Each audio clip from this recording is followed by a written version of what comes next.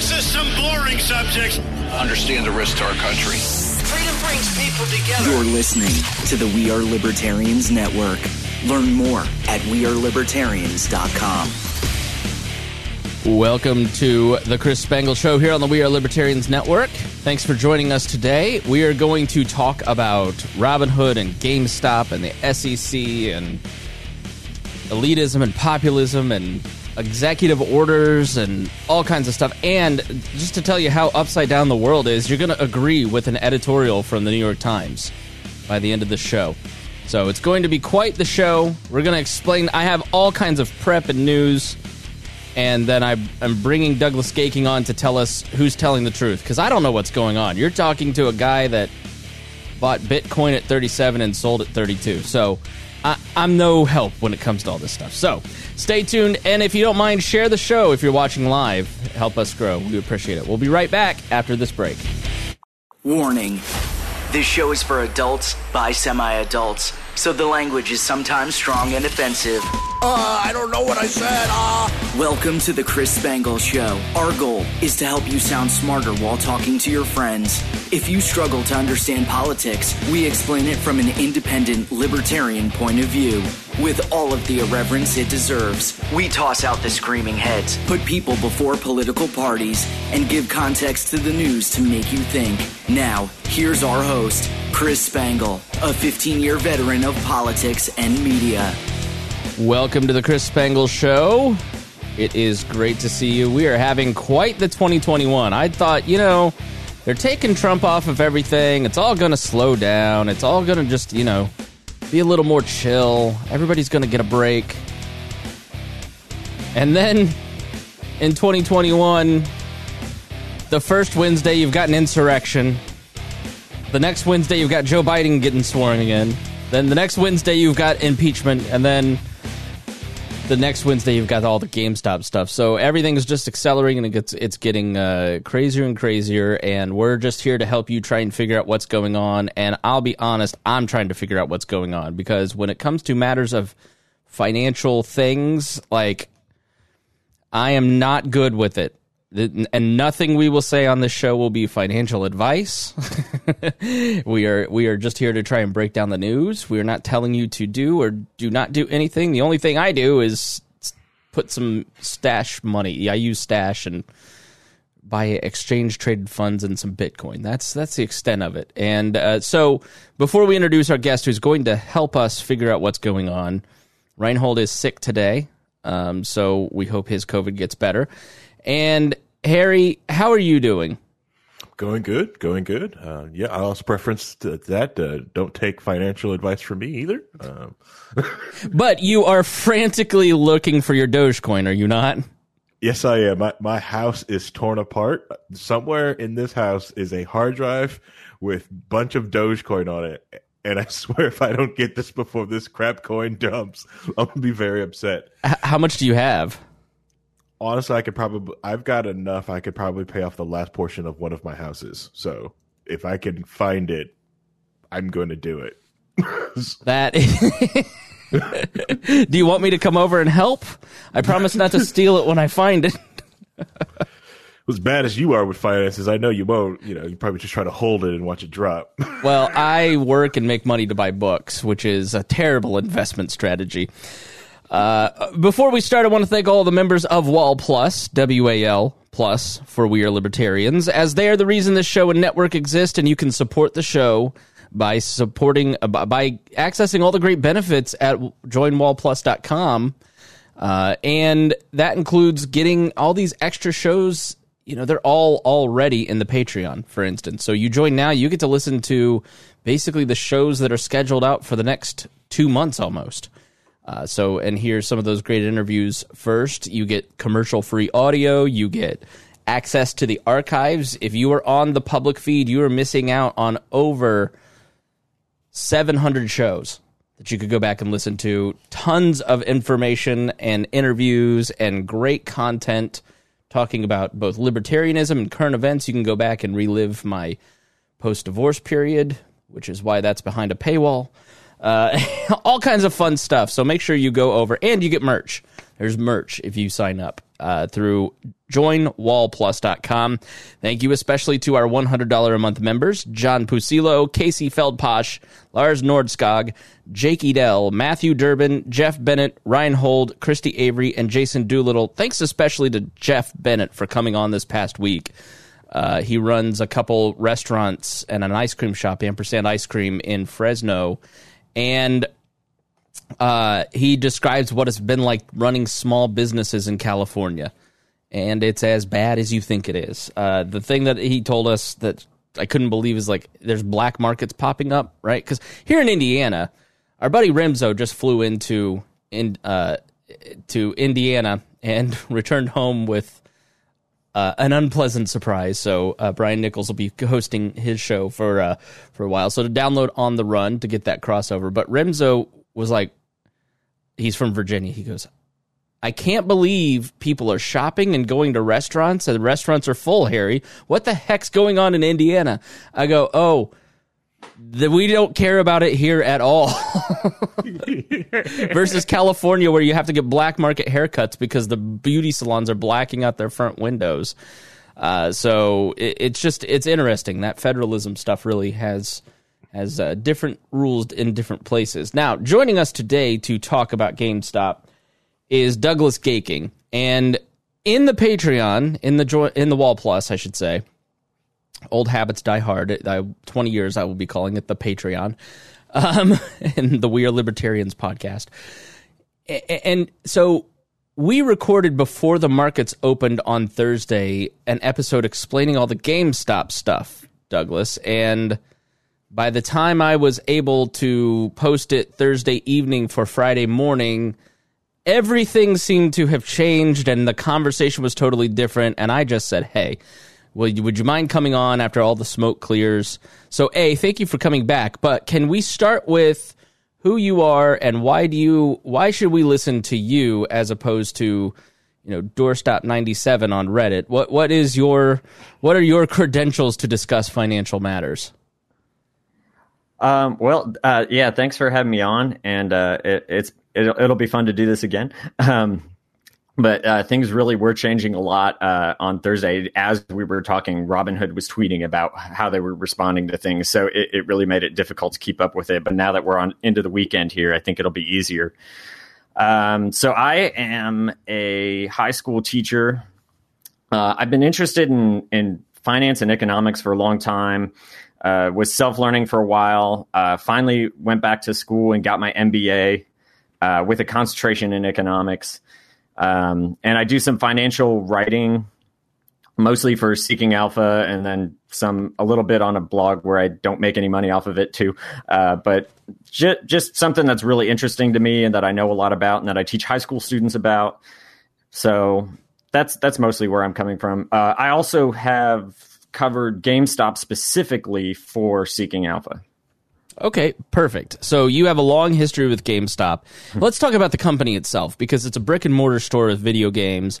And whenever I'm around people who are under the age of 30, they're playing on Steam. And basically what GameStop, what I tend to view as the Netflixification of the gaming industry, did to GameStop what happened to Blockbuster. Yes, it's a word here. Yeah, look it up.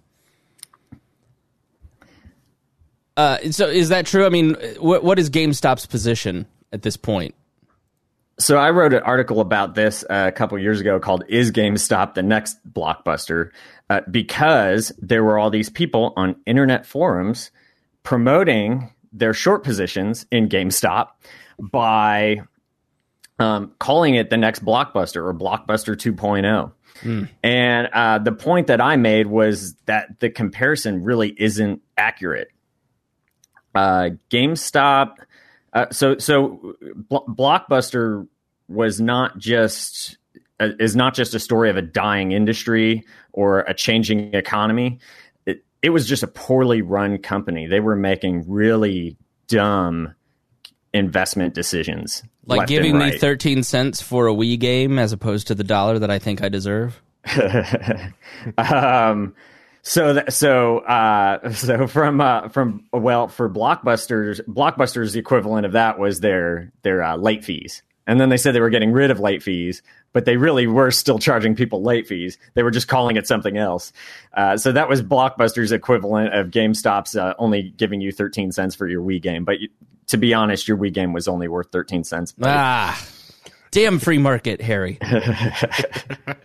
But Blockbuster was doing some crazy things. They had an opportunity to invest in Netflix, to actually acquire Netflix, and they didn't. And then they instead, but it wasn't that they were just being conservative. They were off making other investment decisions that were completely wacky. At one point, they had a partnership with Enron. Enron. Why? It was completely absurd. To compare to compare GameStop, which is just pretty much a conventional retailer, specialty retail company, to what Blockbuster was doing it's just not really accurate. Okay. But that narrative has really been pushed by people who have been holding short positions in GameStop, because they believe this is a dying company and a dying industry, and they don't like the way the company's being managed. And there are arguments for that, but the case is they've really made a stronger case than there actually is. Interestingly, the SEC has not been threatening those people with consequences for their abusive language about GameStop, like the people who are promoting GameStop, and which they've been saying that. Yeah, so that's kind of interesting. The Wall Street Journal, and I guess we can kind of pick up on the story. The Wall Street Journal had this great profile of kind of the leader in the Reddit revolution. Dakota Davis of the Boss Hog of Liberty podcast here on the We Are Libertarians Network said that this is our Boston Tea Party for millennials. But Keith Gill, who's 34, his username is Deep Effing Value, but the whole word, on Reddit's Wall Street Bets forum, is the guy who's kind of, he goes by something Kitty. What's his on YouTube? Roaring Kitty on YouTube. And it looked to me like he's kind of got he's adapted the whole, he's a YouTuber basically talking about financial issues, taking you back into the back end of his, trading account, and he's a day trader. But he's put it on YouTube, and he's big in this Reddit forum, and the Reddit forum has grown from like 40,000 people to like 6.5 million this week. So rip that community. But he seems like a really decent guy who just is really into trading stocks and doesn't have any malice towards GameStop. He was just trying to make money, and obviously he did, and he made, there's some people who made like millions. I was reading this Bloomberg article that like some people walked away with $50 million. Like one guy who just joined the board, who's the head of Chewy.com, just joined the board, and he walked away with like $50-some million. Kevin Roos, a New York Times reporter, reported that some kid, a prepubescent kid, said he made $15,000 in GameStop on his brother's RobinHood account. So, there's some long-term, but he basically, this Keith Gill, started investing in GameStop in 2019 and started talking about it in Wall Street Bets, and it sort of catched on. And, he's not shorting the stock. He's not trying to punish them like basically the Merlin Capital folks that went out of business.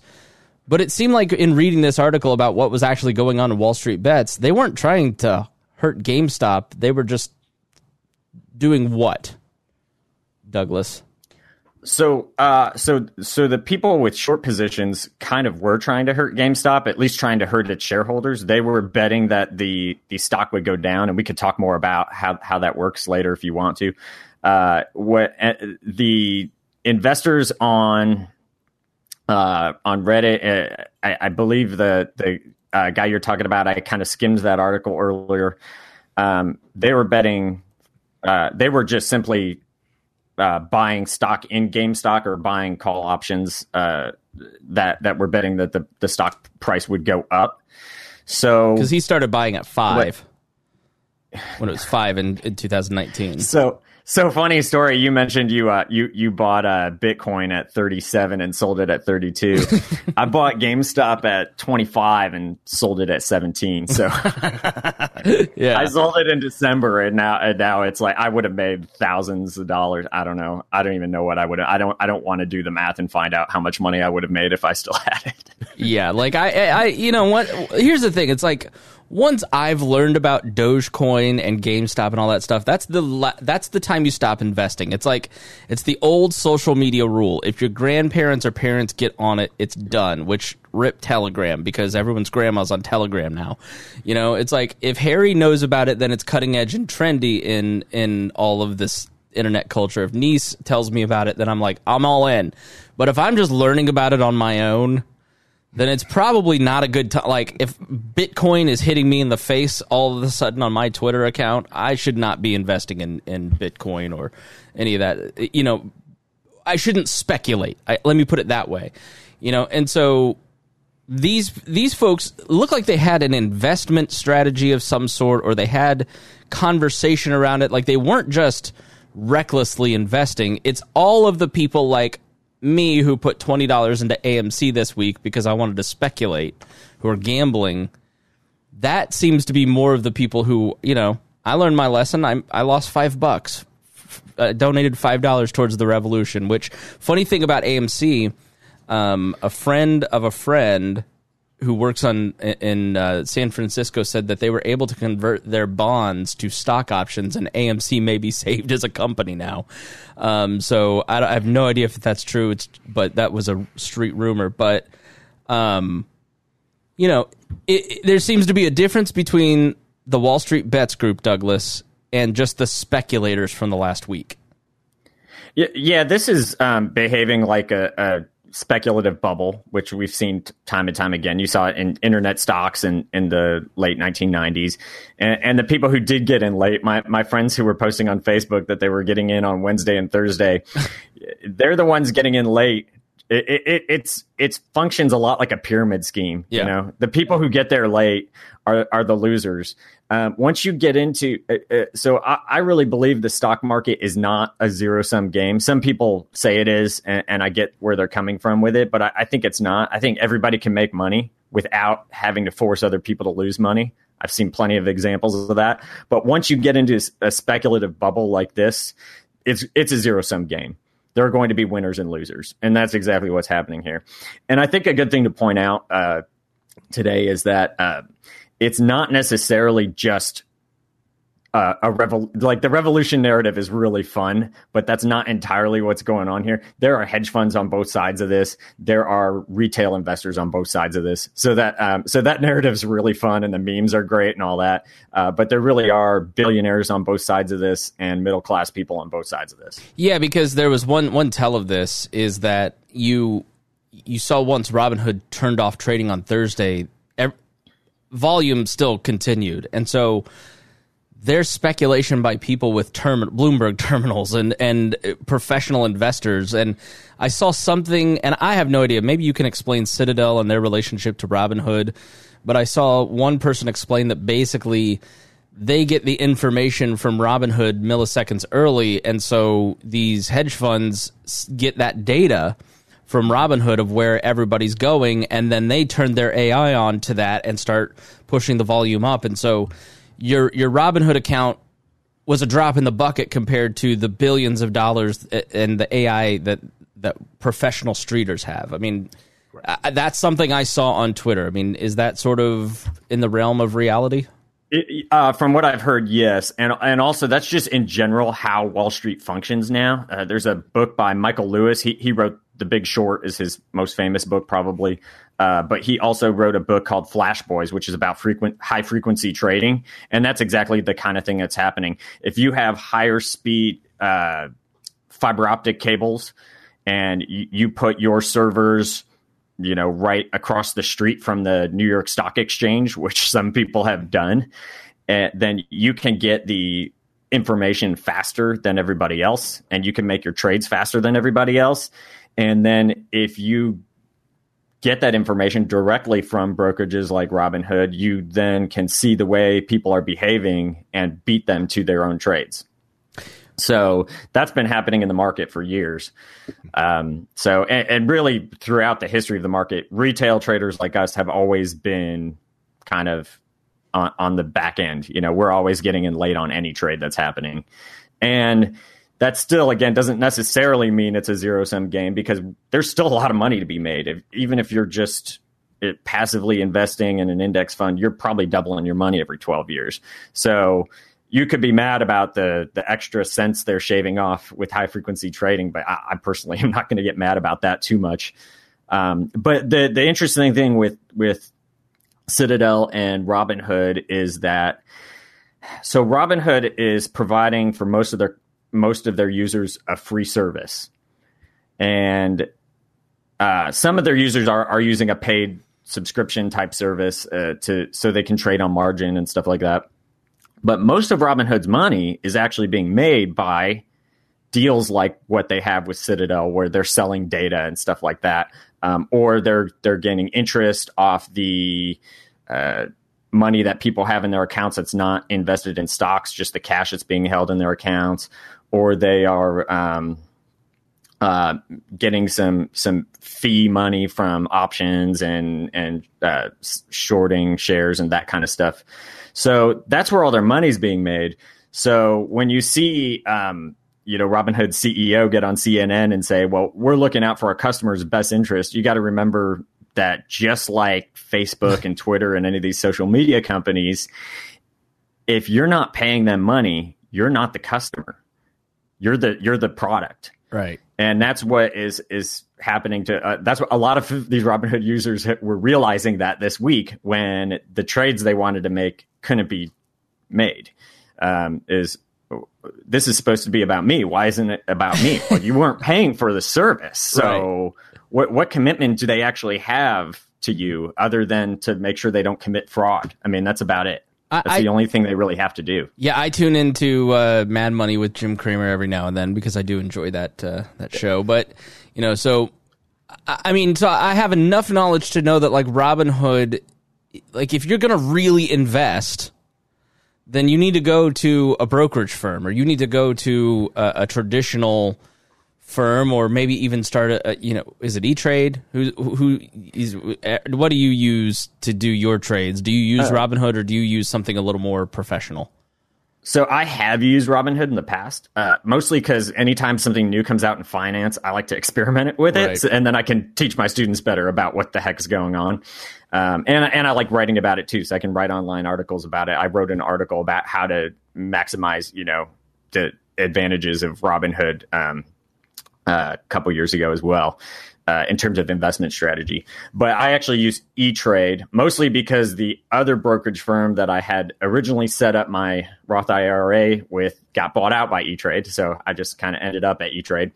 And E-Trade now has no transaction fees, just like Robinhood. Most of the industry has followed Robinhood down that path because they were losing business to Robinhood. The disadvantage to Robinhood is you're not in a retirement account, you're in a taxable account. Mm-hmm. So the nice thing about that is you can withdraw your money anytime and just start using it, but you have some tax disadvantages. How pissed are the parents of that gains tax? That you're going to pay income tax on dividends. Sorry, yeah, that 13-year-old boy who just made $15,000 going on his parents' taxes. They're like, oh, yeah. So you gotta pay capital gains, income tax, and all the other, just like you made income, right? Yeah, and now you have to add extra forms to your taxes. And now, thanks to Donald Trump, quote unquote, simplifying the tax system, you have to add several extra forms to your taxes that you didn't used to have to add before, because they got it down to a note card, right, or a postcard. That's what they said they were going to do. Right. So now all the things that used to be on the 1040 are now on all these other forms. So you have I did my taxes last year, and it was like 40 pages just for my federal because of all the schedule forms I had to attach. And some of that was because I still had a Robinhood account. I sold it all, and you took the money to make the down payment on my house. And I had capital gains tax, dividend income tax, all of that stuff. I actually had toyed around with I forget if it was cryptocurrencies or commodities or something like that. And then I was like, there were 3 more forms for that. And I was like, oh my God, what have I done? I made $5 off this trade, and now I have to fill out 5 forms to claim the 87 cents of tax that I have to pay or something like. It was like, it's not really an ideal situation. So I would get with a brokerage firm like you've got E-Trade, Schwab, Fidelity, TD Ameritrade. There's a bunch of probably others that I'm not thinking of off the top of my head, where you can set up an IRA or a Roth IRA instead of paying all this tax stuff every year. But so I have a Roth IRA, so I put in taxed income. I've already paid income tax on it. When I retire, I'm withdrawing that money tax-free, no income tax. And by that point, it's 3 or 4 times as much money because it's been, gaining value in the stock market over that time. Yeah, I mean, so, I have a... Oh my gosh, it's a better situation. Yeah, and I have, the 401k through work, and then I also use the Stash app, which is sort of like Robinhood, but it does a few more things. And for my own personal interest, I will put my referral link in the show notes, which I do get commission on for Stash, and I really like it. And I put more and more into that IRA, into that account, and just buying ETF funds. Like I guess this is the thing. It's like so people bought and speculated, and I'm sure there are people who put thousands of dollars into GameStop on Wednesday, and they're going to lose that money because I just finished this book called The Day the Bubble Burst. It was really good. It was about kind of the months leading up to the stock market crash in 29 and 28, 29. I didn't retain most of the book apparently. But, what you see in that book is the speculative nature of that period and the bubbles that were taking place and, just how wildly speculative. And then once it all started to crash, people couldn't sell quick enough. They couldn't, and they didn't have the data advantage that a Jesse Livermore had, or a Billy Durant who was the head of GM, or they could afford like these fancy telegram wires that allowed them to have instant information. But like the poor Ukrainian couple that's putting their money in the Flint Bank can't get their money out, right? Because they can't get out of the stock market quick enough. They can't sell quick enough, and so that speculation bites them in their behind. And so we always go, well, these people lost all this money and they're the ones that are going to get hurt in all this. And, it's not the hedge fund managers. Nobody feels sorry for them, right? I don't feel sorry for Merlin Capital for losing billions of dollars. Like, they'll be fine. They'll come back. But,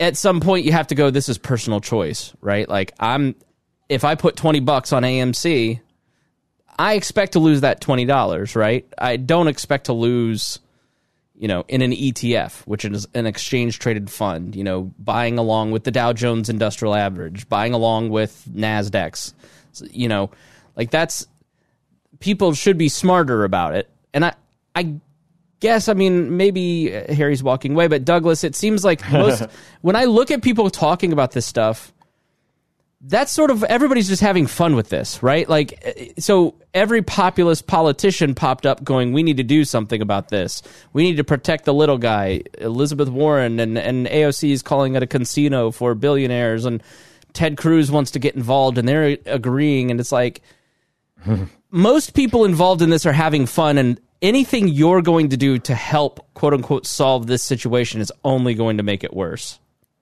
Yeah, I think most people recognize that this is speculative from what I've seen. And I do see people who have never really been into the stock market before getting involved, but they recognize too that this is speculative and this is just kind of a funny thing. And they're willing it's really no different than people a week ago throwing money into the like $1 billion lottery jackpot that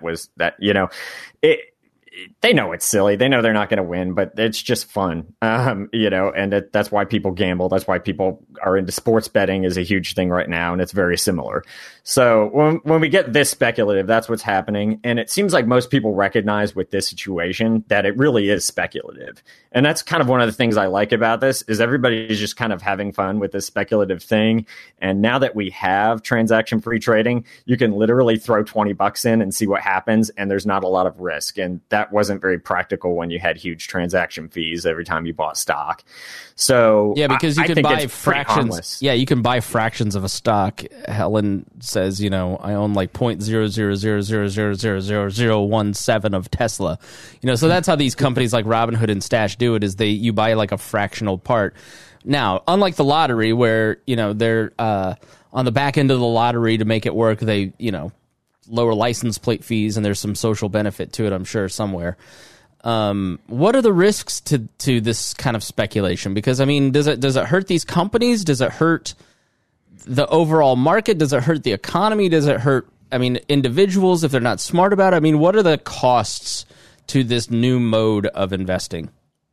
Most of the people who are involved in the speculation or in the investing, whether they're on the short side, like a lot of these hedge funds, or on the just speculating on and trying to stick it to the hedge fund side, most of those people recognize the risk that's involved. If you short a stock, you could potentially lose an infinite amount of money in theory. And anybody who does that should already know that. If you are sophisticated enough to make the trade, you probably understand the risk involved already with that. And if everybody understands the risk that they're getting involved with, I see no problem with that. Just like, if you go into sports betting, like if you want to do that, that's your right. You should be allowed to gamble on something if you want to, as long as you understand that you have a very good chance of losing money. That's fine. The only real risk I see involved that anybody needs to be concerned about is the amount of trading that's going on and the way it's all consolidated. It's kind of exposing some vulnerabilities in the system in terms of like liquidity of the brokerage firms and the way they interact with the clearing houses. And the effect that short positions, that a short squeeze could have on the long positions that some of these hedge funds have too. A lot of these hedge funds have been forced to sell stock in their long positions that they've had to cover their short positions. So that's why we saw the stock market go down about 2% on Wednesday, was they were being forced to sell off positions. And you could actually see like on which sectors were losing the most money, like materials, basic materials sector. And hedge funds have been pouring money into it the last couple months because they see this inflation building up. And so they've been pouring money into that. That was one of the hardest hit sectors on Wednesday because it was hedge funds selling. And then you saw the money going back into there on Thursday, even conveniently when trading was being disabled from these people who were trying to buy GameStop. So making it look very suspicious. But some of the people who are worried that's going to take down the whole market, it's probably not going to be anything like that. Hedge funds only own about 3% of the equity in the entire market. So they could swing the market 2 or 3%, and that's about all they're going to be able to accomplish. Which so begs the question. It's not a huge risk to like your 401k or anything like that. Yeah, which begs the question, if they're only 3% when they're made out to seem so much bigger than that than in reality they are, how much does Robinhood and the individual Redditor and the revolution and it's going to take over? I mean, that has to be even smaller than that 3%, right? Probably comparable, because the percentage of the market that's actually owned by households is actually pretty big. But most of that is, indirect ownership or, it's not the people who are speculating at GameStop right now. 401ks, it's the people who pensions, own some Disney stock and have had it for 20 years, okay. And that kind of thing. So, really, yeah, you are talking about a small percentage of the market on both sides of this. And it just seems big because a security like GameStop stock is only it's so small. When you have small cap stocks like that, GameStop for the last several years has had times where it's up or down 15% in a single day. And that had, nothing to do with this. It's just that it's a small cap stock that people are trying to figure out how to price it. So it fluctuates a lot. And it could have been in the financial news a lot more than it has been because of how volatile it's been over the years, but it's also such a small company, it really doesn't impact the overall market much. Harry, jump in here. I'm sure you've got thoughts on all this. Let's see. Full disclosure, I do have some cash in Robinhood. I do play with it a whole bunch. I use it mostly it's just the play money. Have I made money on it? Yep. Which just makes me not want to pull it out because I just put a little in to play with. And now it's like, crap, I've got to pay taxes on this now. Hope I lose it all. Right. But GameStop always fluctuates also because it's based off of other markets that things are also in the market, like game companies out there. As they announce things, different games coming out, are they announcing new consoles? Did this new console do well? Are they selling enough of that console? And then when or something launches, like, well, this is going to, and if GameStop gets a pre-order exclusive, you also get that. They also get that type of bonus stuff. That's another reason why it fluctuates a whole bunch. That's why a lot of people did buy GameStop this last round because it's like, oh, a new console's coming out. They're probably going to do well this quarter, next few quarters because people are going to go to there to get their consoles, or at least pre-order their consoles. That's where like my boss. That's why she went and bought some GameStop, which I wish I would have bought it in November and held on to it. But I didn't. I bought more Mazda because I'm rotor head, so I believe in Mazda. So you're usually pretty risk averse to, like, if you're the product, not the consumer. You don't like that sort of stuff. So you still engage in some of this? Yeah. This because I kind of understood what it was doing because like this way it was free. It was holding my cash and let me do all this for free. It's like okay, but it was more of everyone at work was doing it. And, oh, yeah, he's doing it. And I was just like, okay, whatever. I'll put some cash in just to freaking play with this thing. And just to, have that camaraderie with your group. And everyone was around you that was doing this. Whatever, I'll play. Is that where I put the bulk of my investment money at? Heck no. No, it's sitting over at, I'm not even going to tell you where that is. I'm sitting at a spot. Go get your own place. But it's a brick and mortar brokerage that I can actually go to and it has my Roth IRA from, almost a decade ago when I was with Marsh. So that's where it's at now. So the thing is, though, with when I was the revolutionary type of talk with it gets to me because I like the idea of people understanding like how much power they really have sitting in their house. This is what you can do if you guys all stick together and do one different thing. You have some ability to affect things in small ways, and it's bigger if you guys amplify and put it all together. That's right. Oh, sorry. I had to use the restroom. And so I'm like, Harry, it's a great thing about having good co-hosts because, when you've had your 32 ounces of water. Excuse me. So let's talk about Robinhood for a second because let's talk about all the villains in this, okay? And if there are villains, because it seems to me that I kind of look around and I go, I don't know that anybody did anything wrong. Like the Redditors got blamed by the media and it took on this like whole Trumpy thing, which we'll talk about in a moment. And then everybody's mad at Merlin Capital and Citadel and Robinhood and Dave Portnoy's calling for jailing. And it's just like, if an anonymous Redditor is in there talking on Reddit about talking up a stock, I guess I don't see the difference between that and somebody on CNBC who holds significant positions talking about a company, or a CEO who owns stock in their own company talking about it, or, like talking about this stuff and driving up the price. To me, I just don't see the problem with that if everybody is fully aware, as long as fraud is not taking place. And then for Robinhood's part, we saw on Thursday, everybody turn on them until they gave an explanation. And I want to give their side of the story because I don't think that's gotten out. And then I want Douglas to kind of pick that apart and tell us what in it they said. But this is a blog post from, I think, yesterday, the 28th, so 2 days ago. So they basically just wanted people to understand how this works. And they write, when you buy or sell a stock, Robinhood sends your orders to market makers that execute your trade. Market makers send a record of the trade to Robinhood Securities, which works with a clearinghouse to record the trade.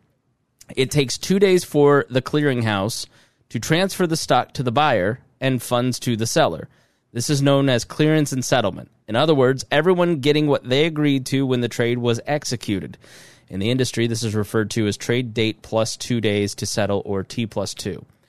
Clearinghouses are SEC-registered organizations that act as the central depository for securities. They keep a record of the stocks owned through a brokerage.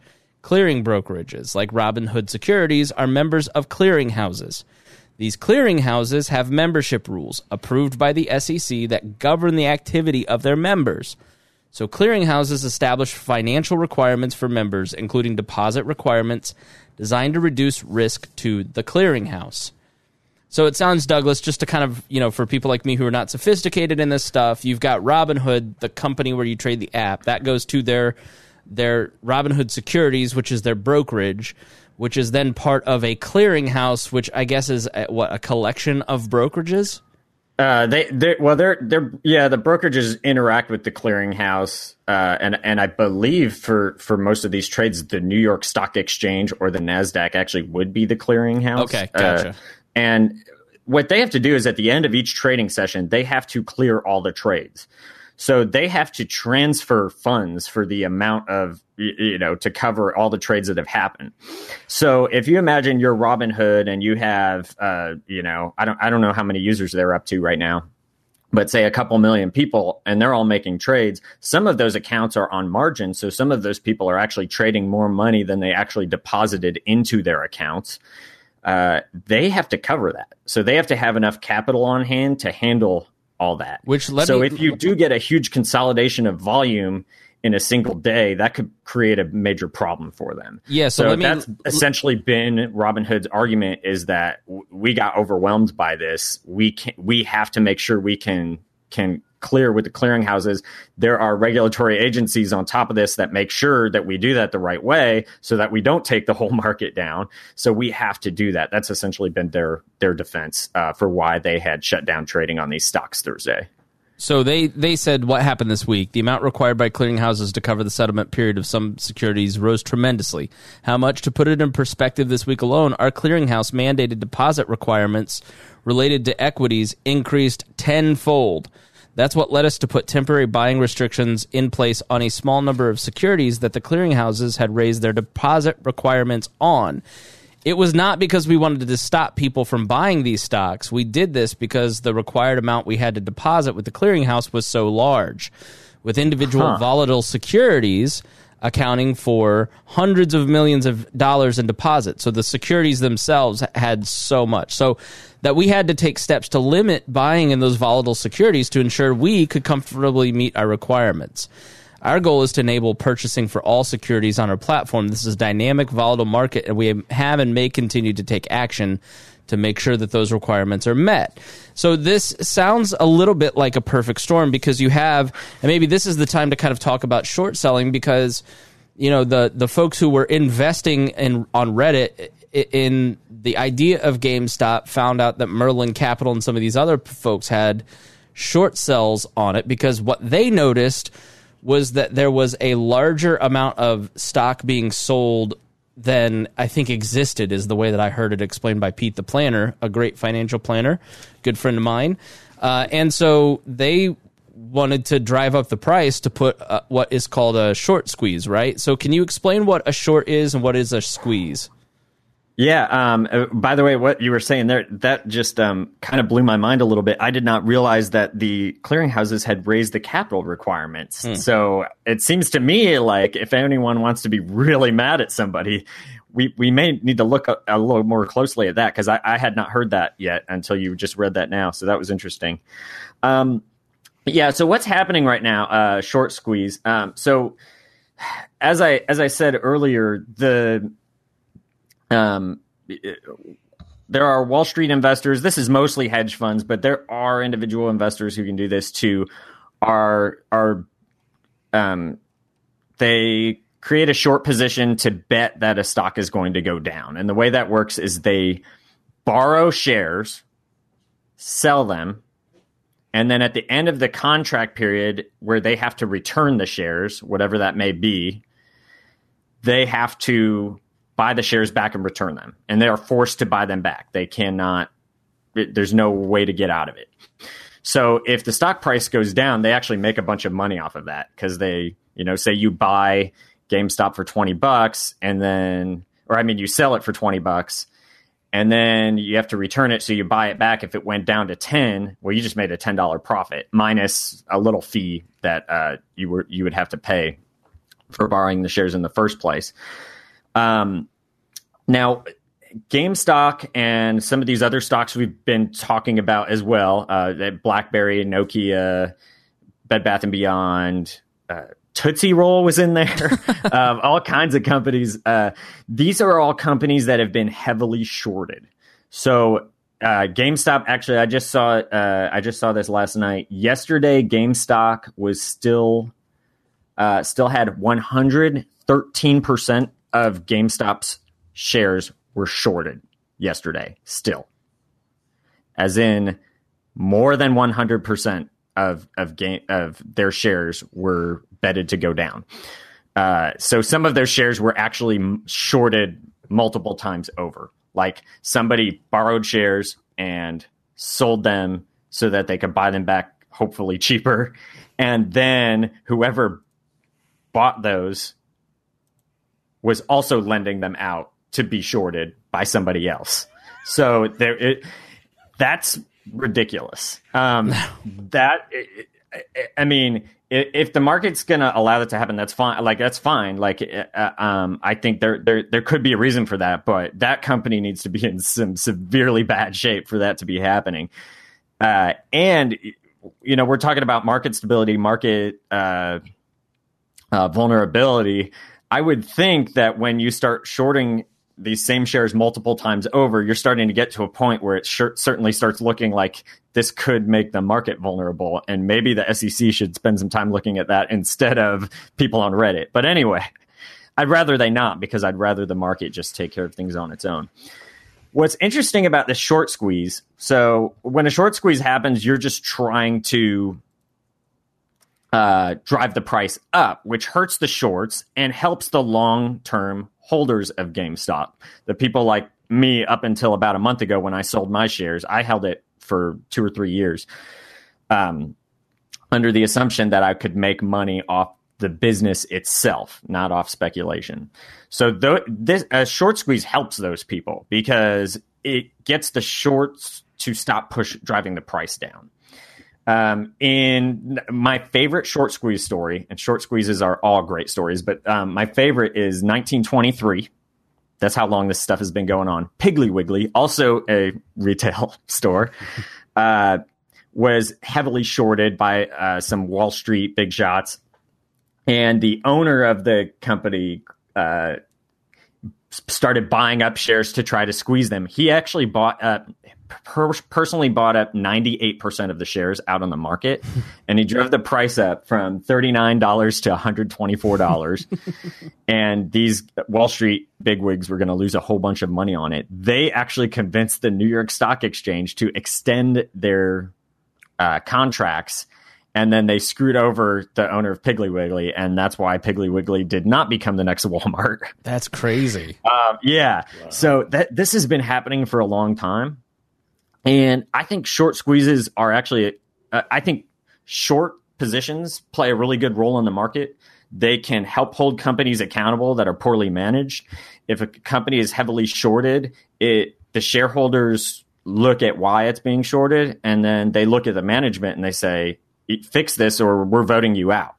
We're voting you off the board. We're going to, so the owners of the company can change the direction of the company. The shareholders can, if they don't like how it's being run, and shorts help hold companies accountable for that. So there's a good role to be played by shorts in the market. There's also times, though, like this, where a company gets excessively shorted. When more than 100% of shares are shorted, that seems extreme. So the short squeeze is essentially other people in the market holding them accountable, pushing back and saying, wait a second, this isn't right. We've gone too far to that extreme. We're going to push back. So, and now we go into price discovery, which is what the whole market did during COVID about 10 months ago or so, where nobody really knows what this is actually worth. You have some people trying to push it really high in this direction, some people trying to push it really low in this other direction. And it's going to zigzag back and forth between those extremes until it consolidates into where the price should actually be. So that's exactly what we'll see happen here over the next few weeks, probably. So should we buy Robinhood's explanation? Because I know that the CEO was less than impressive. And I will say this, as a person who has done high-pressure interviews on television, radio, podcasts, wherever, you always end an interview and go, I wish I had said that. I cautioned one member of our Facebook group, like, hey, be careful about what he didn't say, because you don't know, he may not be experienced at interviews and some of that stuff, but some of the Robinhood explanation I've seen was contradicted by the CEO himself. Do you agree with that? I do a little bit, yeah. And I do feel for him, because it is really hard, especially to get on like CNN. And it's really easy to get into the weeds into discussing how the SEC regulates the transactions you make with clearinghouses. You're going to lose your audience really fast. So he was using a lot of vague language, and that made things unclear. He has said a few things that contradicted themselves. For example, he said in one interview, and Jake Tapper called him out on this on CNN. He said, wait a second, you said in this other interview I was watching that you don't have a liquidity issue, but then you said you needed more capital to give to the clearinghouses. So that is an example of a contradiction there. He may have just misspoken, but it doesn't, he did say two opposite things. Yeah, it doesn't change the facts. Yeah. So, and Robinhood did raise money. I don't remember the figures off the top of my head. Robinhood did raise money to cover the capital requirements of the clearinghouses. They had to do that, or at least they claim they had to do that. So that is probably a pretty good indication that they're correct and that they weren't able to fulfill the capital requirements, which would make sense for why they would temporarily shut down purchasing of those shares. So I would say that's probably defendable. Where they lose me, though, is then over the last few days, they've also been limiting how many shares you can buy. So they allowed you to buy shares again, but then they limited how many. And I just question why they would have to do that if they already pulled in this capital and if they're resolving that issue, why are they still limiting how many shares you can buy?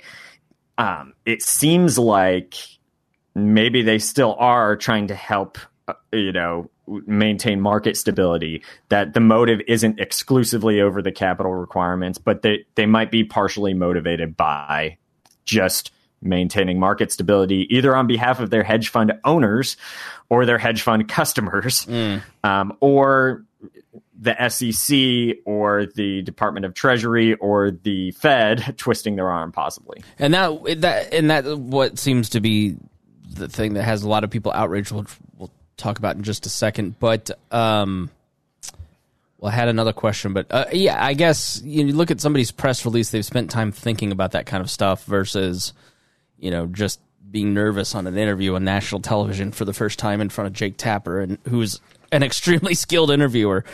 And it has a background in finance, so he knows what he's talking about. Oh, that's right. You're not going to be able to sneak anything past him either.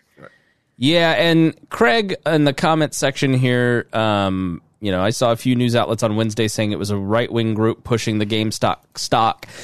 Now is the time to finish up talking about the overreactors, because I didn't know the detail that you've just given us over the last hour, but as I've tried to figure out what's going on, because it is so incredibly hard to find good information these days, you tune into Facebook and Twitter and find something good to read, and then you tune into this Newsweek article that I'll read you in just a second, and you just go, can somebody tell me what's going on?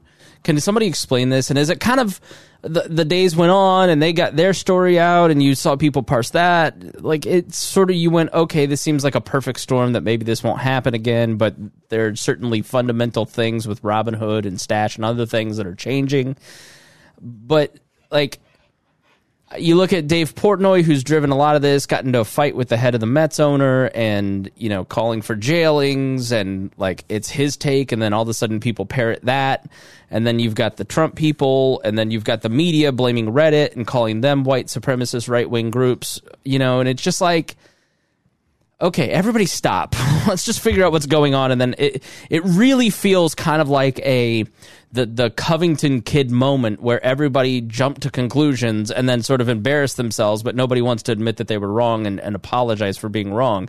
You know, for Portnoy's part, because I've got friends, I mean, he did interviews on Thursday with 25 different outlets, from Tucker Carlson to WFAN to Fox and Friends to the Daily Wire to Yahoo to Daily Mail to Fox Business, Wall Street Journal, sfgate.com. Like, you know, Dave Portnoy's business model at Barstool Sports is built on controversy. It's the entire Howard Stern of the 90s model of let's be transgressive and fight the power, and, you know, this is wrong, and I'm going to gin up controversy so I can get attention for myself. So you see me and BarstoolSports.com on 25 news outlets on Thursday.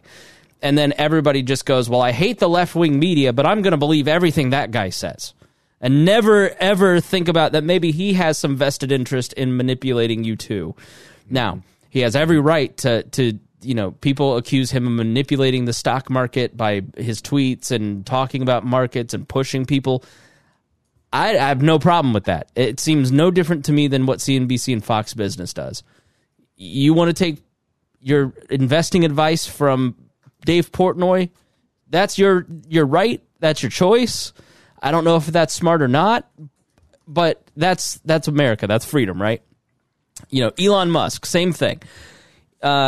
You know, and that is, you got to understand that a lot of these people who are calling for the most extreme things, sometimes they have a vested interest. And then you get, you know, and then you have the left-wing media constantly picking fights with Reddit because it serves their narrative of shutting down online commenting forums and people working together. And then you get the counter reaction to that, which everything's about Trump and they hate you. And they, right? It's the whole cathedral thing. It's always a they. It's this big, grand, vast conspiracy of leftists that are out to take advantage of you. When in reality, like, be mad at the SEC or the NASDAQ or, like, existing rules instead of inventing some elitist populist conspiracy, which our buddy Josh Hammer at Newsweek has done. Our buddy, I say jokingly, because I have no idea who he is.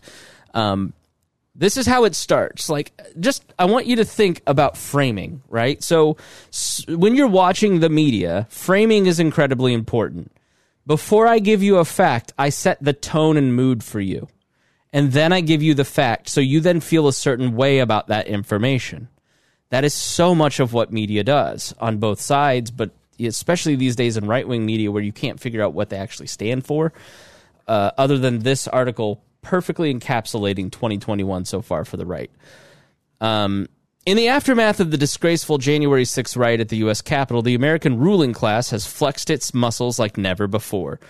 Big tech oligarchs move in unison to kneecap upstart Parler, a would-be Twitter competitor, and bam former President Donald Trump and scores of other conservatives, Simon & Schuster, and Josh Hawley had his book canceled. I'll kind of paraphrase. Joe Biden, in direct defiance of his campaign season vows to unify the country, oversaw a deeply divisive and ideological first week in office. Okay. And just this week, popular retail brokerage RobinHood took severe measures to restrict trading of GameStop stock after a populist Reddit-induced stock buying frenzy dramatically spiked the firm's share price and wreaked havoc for short-selling hedge funds. One harkens back to the most paradigmatic of progressive mantras. You never want a serious crisis to go to waste. Rahm Emanuel's rank opportunism is highly revealing, but the American ruling class seeks more than mere political opportunism.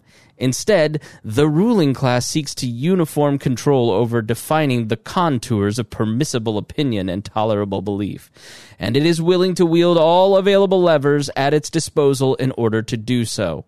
But in order to achieve this goal, the ruling class, which is in the United States in the year 2021, is effectively coterminous with the elected political left and left-adjacent quasi-private appendages such as quote-unquote woke capital corporatists, need some extra assistance. The ruling class needs more tools in its arsenal than simple gatekeeping based on requisite diplomas and proper partisan affiliation. Consider how in every presidential election since 2000, so he goes on to talk about how the Republicans in both the House and Senate did much the same. They saw unprecedented proliferation of there's just a lot of words being mean towards the left here, okay? So, like, for this paragraph, and then there's a paragraph about Russiagate and Russia bots, and Stacey Abrams never formally conceded to 2018, and, you know, something about 43,000 vote difference, and then Silicon Valley oligarchs banned social media banned from social media everyone from the leader of the free world to the founder and CEO of MyPillow. Everyone got banned by the Silicon Valley oligarchs, Harry. Now, finally, consider how stock exchanges and trading brokerages this week halted trading and appears to be the case. So basically, they're out to get you. They don't want you to even have a 401k, Douglas.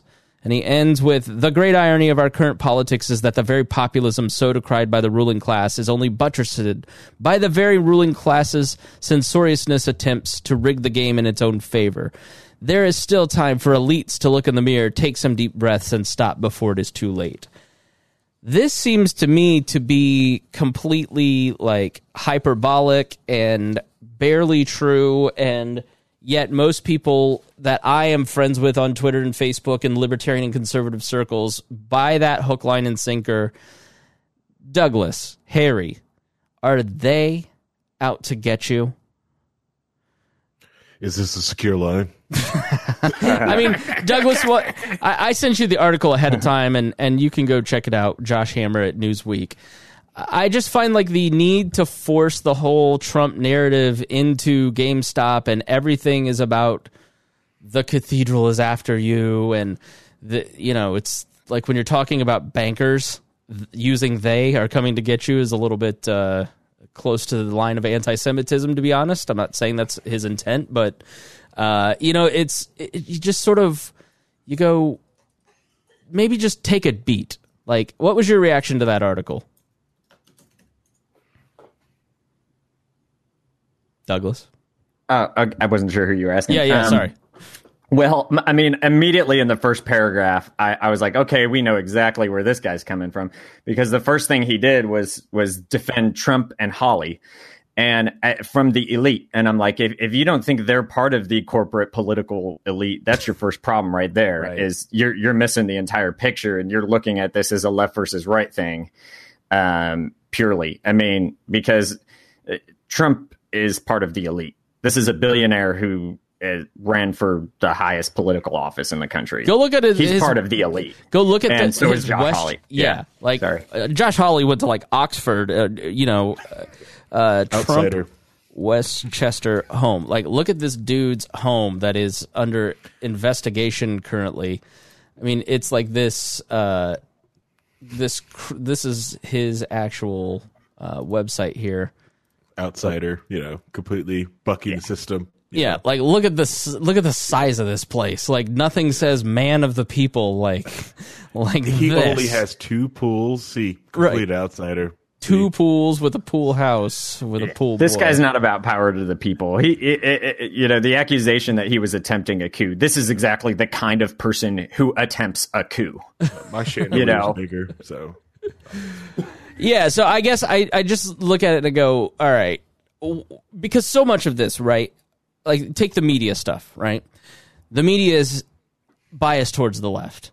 Like, Andrew Cuomo, I mean, the report out this week from the Attorney General in New York, a Democrat, who put out this report against a politician who is, everyone go listen to the newest commentary podcast about Andrew Cuomo, because they're New Yorkers, then they'll give you all the insight on all this stuff. But like, this guy is a vicious, vicious politician and human being, and especially towards people in his own party. And this Attorney General put out this report that Andrew Cuomo was covering up the fact that he put people back in nursing homes which killed a tremendous amount of people in New York. Mm-hmm. And yet you turn on the news and Andrew Cuomo is celebrated with his book deal while Josh Hawley's is being canceled, right? You know, you look at the different rules for the left and the right, there's obviously a bias on the left, right?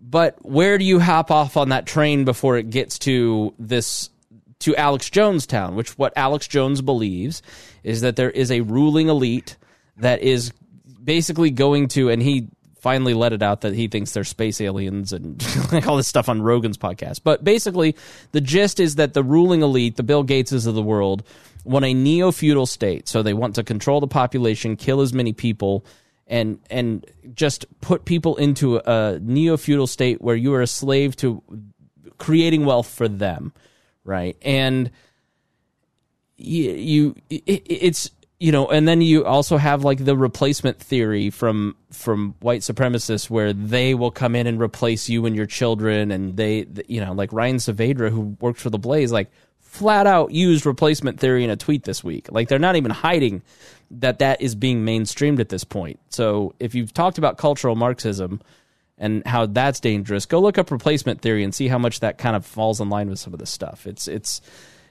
So I guess my point is, I don't know where like the ruling elite is trying to screw you line is, because it seems like he is just feeding it and he's being populist and he's being nonsensical.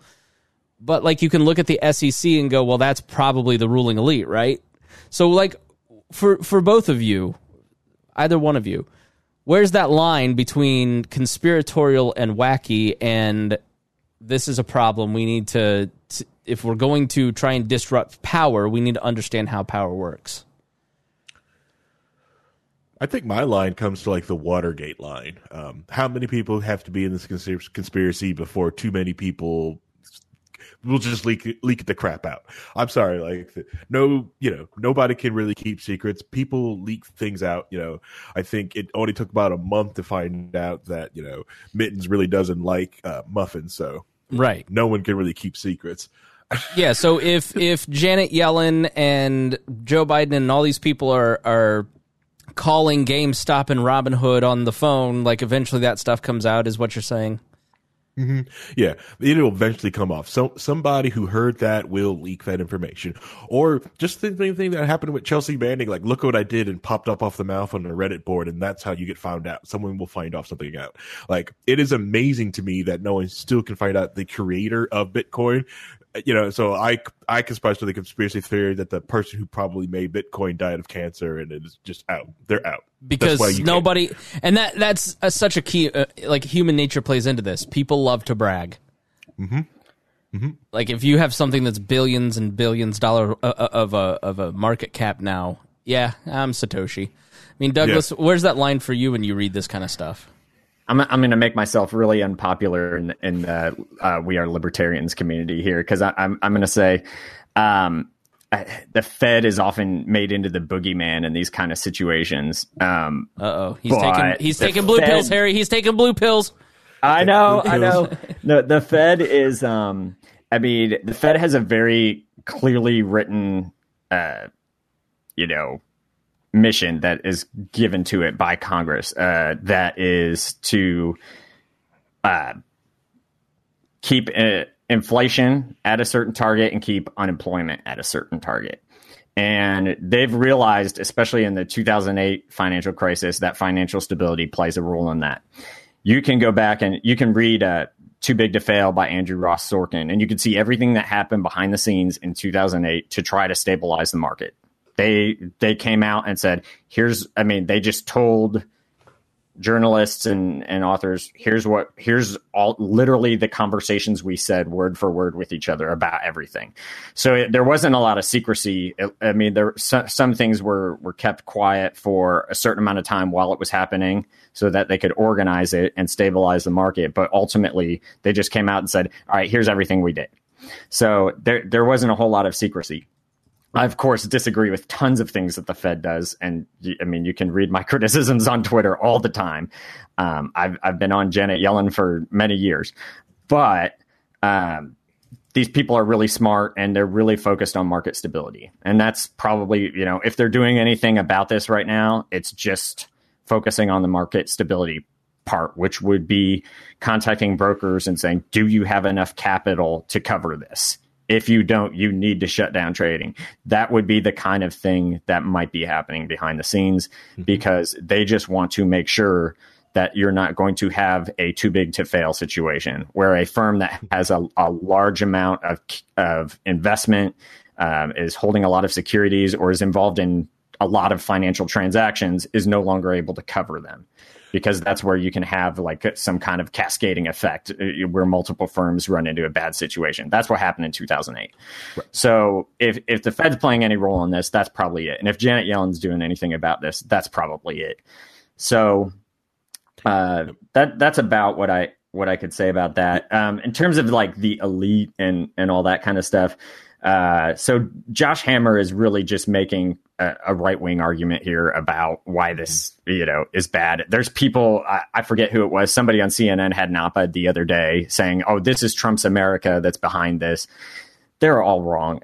They're all trying to take this political or this financial thing and make it political when it's really not political. Short squeezes have been happening for 100 years, and there's nothing really that unique about them. They're just fun to watch. But this isn't unusual. It's not a perfect storm. It's not a threat to the financial system. This is a story that's happened time and time again. This happened last year with Tesla. There was a short squeeze last year with Tesla. A year ago this week. It might have been a year ago today. Is today the 30th? Yeah. I think it was like January 29th last year was the Tesla short squeeze kind of peaking. So this happens all the time. It's really not that unusual. This one's just got more attention, and people are trying to politicize it. But this really is nothing new, nothing unusual. It's not an indication of anything about the politics of the country or the direction of things or anybody's agenda. It's just something that happens in the market. Yeah. Claw says, I miss Trump. And, I think there's some bit of that to this where everybody's a little bored. And, the billionaire who was just obscene basically saying, well, you give all these kids $600 and they're meddling in our markets now. And this is for me, not for you. Like, there is some truth to that. You send everybody these $600 checks. And so there's more money than people really know what to do with. So, like, I've paid off a ton of debt. Like, all right, well, now I've got a little extra $100 to throw into the markets. Like, of course there's going to be part of that. But I also just think that the whole overreaction to some of this stuff is that he has been the North Star for media, both left and right, for so long that it is hard for people to figure out what to do next. How do we talk about an administration that's fairly boring and conventional after the last 5-6 years, right? Like, and so now that whole Trumpism era is being imposed on what is a fairly interesting story, but maybe not as existential as people kind of made it out to be, because they're just still stuck in that pro or anti-Trump lane. So I think for me, the line on some of this stuff is, I've worked around government and not in government, but as a reporter or in media, in politics with the Libertarian Party. Like, government is not omnipotent. It is not the state. Read Randolph Bourne and government versus the state, because there's a difference. The state is a force that gives people meaning. It is, it is all powerful. It is ceremonial to get. It's almost quasi-religious.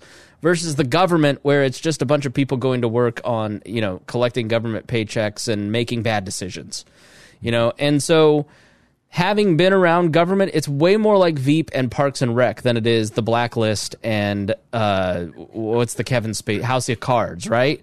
Like, government is typically incompetent, and it's the Hayek knowledge problem. These people don't have enough information to make the right choices, and so central planning fails. It's not some evil secret cabal of people that are trying to take over the world. It's just a bunch of people networking together, making the wrong choices because they're fallible humans. And if you let market forces take place and innovation happen, it'll change things for the better, right? And there will be mistakes along the way. Robinhood is changing the investing industry for the better, but there's going to be mistakes, and there's going to be hiccups, and there's going to be controversies along the way, but eventually it all gets worked out. But we have to take a break so we can come back. Douglas, any final words on this? I guess, this is all fun and all, but let's remember that speculation is not what the stock market's really about. It's really about investing. And I think everybody should think about if they can do more to invest and to take advantage of the money that can be made there in the correct way, with, like what you do with just holding ETFs, so you can get a share of the money that's being made in the market. So that's something I think people should really take out of this, is like, the speculation thing's fun to watch and all, but let's remember that the stock market is a tool for making you a lot of money and preparing you to have a really good quality of life when you're older, because of the power of compounding annual returns and building wealth so that you can live off of it and not have to work every day. You can have passive income. The stock market is the most powerful tool in the world for doing that. And especially with things like Robinhood and the other companies that are now chasing Robinhood down the free transaction situation, this is now accessible to everybody. Anybody can get on their phone, set up an E-Trade account, throw $100 in there and get into the market. You don't have to have tens of thousands of dollars anymore. And this is an amazing thing. But I think 50% of Americans still are not taking advantage of it, and they should be. So before you go, FURB Jr., it's challenging you. Who is to say that what is correct? I mean, I don't like what Douglas is implying. I would say, like, just experience, right? Like, if you're investing your money in ETFs and taking it slow and playing the long game, that's way better financially for you than speculation, right? He's not saying that it's not wrong. You can speculate all you want, but just don't make that your strategy, right? Like, have fun money. Have your mad money, in the market that you play around with and do something that's silly. I know so many people who do that. They're like, I have a share of Tesla because it's fun and I like what they do and I think it's cool. But it might make money, it might not. That's great. And then, but make sure you also have, your core investment fund that might just be in an S&P 500 index fund or something very basic like that, or it might be in a small, in a couple of stocks of good quality companies that you want to hold for a long time that you think will make you a lot of money. So it's like speculation is fine, and any of this stuff, like, sure, go do that with a little bit of your money if you feel like it, if it's fun. Just like you do a bracket pool in March and you throw a couple bucks in and you see if you win, and it's just fun, right? So that's fine. But I think we should all just remember that the most powerful thing about the stock market is that it's a tool we can all use and to improve our quality of life over the long term. And I think a lot of people forget about that, or just don't really think about that and don't use it that way. And it's a shame. All right, Douglas, thank you so much for being here. If people want to follow you, what's your Twitter? It's at Gaking Music on Twitter. So GAKING Music. That's probably the easiest way to follow me. All right, cool. Thank you so much for being here. Yeah, thanks. Thank you. All right, thanks for joining us here on the Chris Spangle Show. We're going to take a quick break, and when we come back, we're going to talk about Joe Biden's executive orders. Harry will still be here. I will still be here. And make sure you support us on Wall Plus. Join wallplus.com.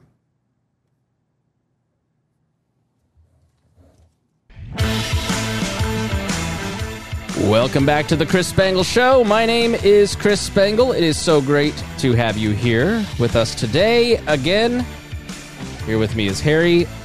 Great discussion about all that, Harry. I understand it a lot better. I sort of felt a little lost on a lot of the GameStop stuff, and it was nice of him to help us with that. I mean, you always talk about the open internet and how important the open internet is, and this is one of the beautiful things is that you know people can get involved and do cool things that I mean 20 years ago I never would have thought I could do what I'm doing on Stash, which is save money, right? Like and invest in an IRA, because calling someone on the phone seems really hard. Well, you can actually go, still go to these people. I go and see mine. I actually have appointments with my banker. You can go do these things. These are just tools for like the ultra elite rich people. Do you have does he have a monocle, your banker? She does not have a monocle. She does not. Okay. Yes. Sorry. Yeah. She doesn't do that. She's just trying to make sure I'm doing okay and check over my finances and make sure and got me to diverse so I don't go all, she makes sure I don't go complete Ron Swanson and just bury gold all around, Indianapolis. Go William Devane, my gold. Okay, so I don't want this to be too long because we really only have about 40 minutes, but, Harry, I don't know, you're not really on social media much, and I'm really starting to curb my habit because... What do I read on social media, on Facebook and Twitter specifically? Twitter, I find a lot of interesting stuff, but what do I read on Facebook that's actually intelligent? I don't know anymore. You're not on it much anymore, are you? No, I just booted up Facebook here on the other screen once we started the stream, and I'm noticing I've got tons of messages in there from people, and it just says 999 plus notifications. I was just well, I'm never going through that. Mark all as read. Next. Oh, yeah, that's exactly what I do. I'll show you here. So here is my experience with Facebook anymore, and this is Chris Spengel's guide to a peaceful life. Okay, so you go to Facebook. I got all my little tabs here. You go to Facebook, and then it loads up, and then you go to the little bell up at the top right. You click expand. You go mark all as read. And then you close the tab. and then you move on with your day. But what I keep seeing when I do get on is this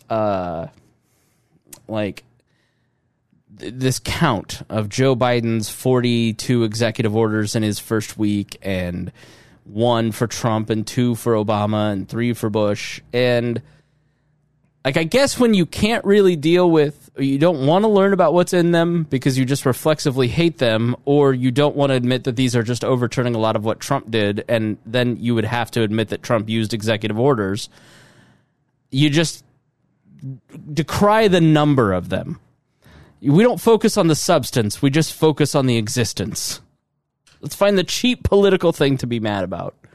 Right. Or it says so the number 42, choose what you want to obsess over. Right. Yeah. And so I'm not going to I'm anti-executive order, and I'm going to let the New York Times explain why, weirdly. But I want people to understand what these executive orders are, so we'll kind of skim through these just so people hear what the executive orders have been. We have a great show next week that we will hopefully do on the minimum wage. Great notes by Sam Schultz, and a little more on the $1.9 trillion proposal by Joe Biden. Just the GameStop stuff is what everybody's talking about. So we wanted to talk about that this week. But I want to just kind of skim the executive orders, and we'll put a link to the executive orders. And I'm reading off of basically a summary by CNN Politics on these. So you're going to get an accurate reporting of the Biden administration from CNN, maybe not the Trump administration. But so just to kind of, they've done a good job of really breaking it down so it's easy for our listeners and Harry and I to understand. So we're just kind of breeze through these. So on healthcare, he signed an executive order on strengthening Medicaid and the Affordable Care Act. It reopens enrollment on healthcare.gov from February 15th through May 15th. And directs all federal agencies to re-examine policies that may reduce or undermine access to the Affordable Care Act. And so Donald Trump basically broke the exchanges through executive order, and this is kind of reverting back to where the Obamacare law had set it. Memorandum on protecting women's health. And anytime you want to jump in, Harry, to give some analysis, please do. Just shout at me. Memorandum on protecting women's health at home and abroad rescinds the Mexico City policy, a ban on U.S. government funding for foreign nonprofits that perform or promote abortions. I heard on a podcast that this particular one is every time a Republican goes in, they put it back, and then when a Democrat comes in, they take it out. So this is kind of a ping-pongy thing. Yeah, on the ping pong thing. Yeah, on environment, an executive order on tackling the climate crisis at home and abroad. It seeks to cement the climate crisis at the center of U.S. foreign policy and national security. Most notably, it directs the Secretary of the Interior to pause on entering new oil and natural gas leases on public lands or offshore waters. This is reverting a Trump executive order, and Trump, I mean, so there's two ways to look at this. I mean, because we are self-sufficient in terms of oil because of fracking and because of jumping into our reserves.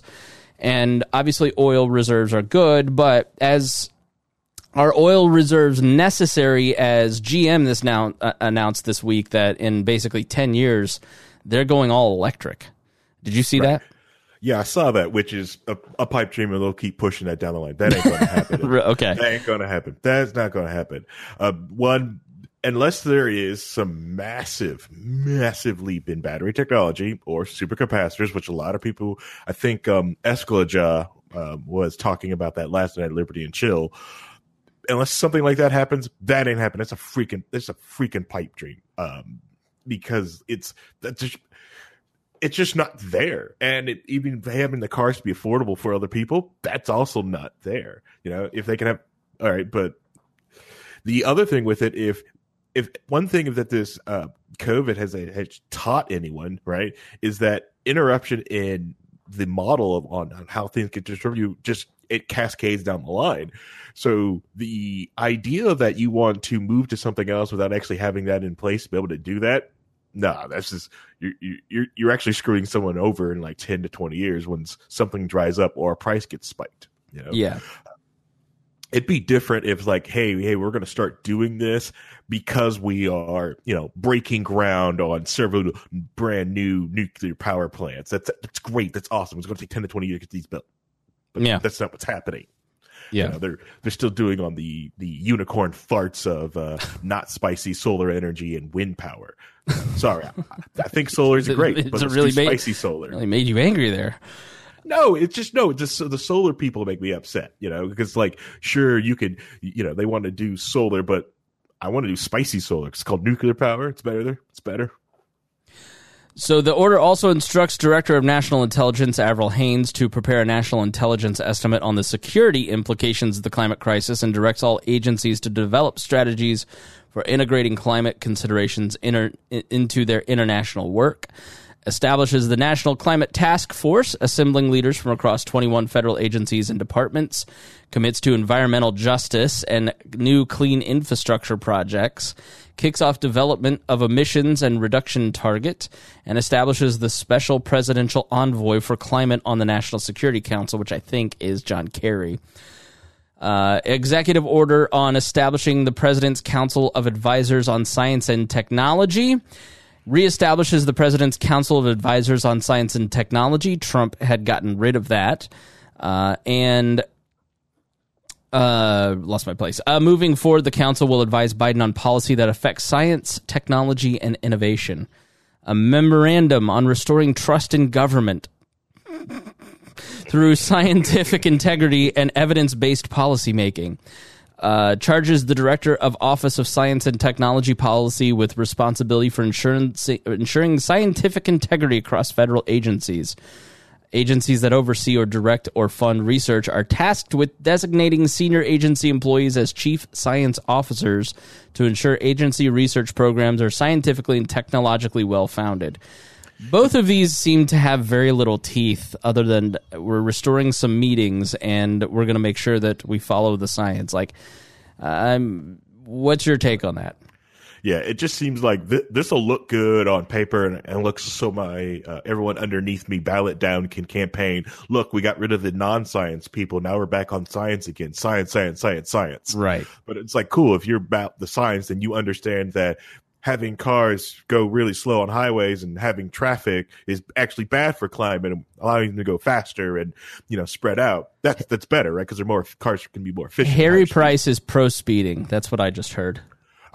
Cars are more efficient. My rotary is more efficient at higher speeds than it is at 20.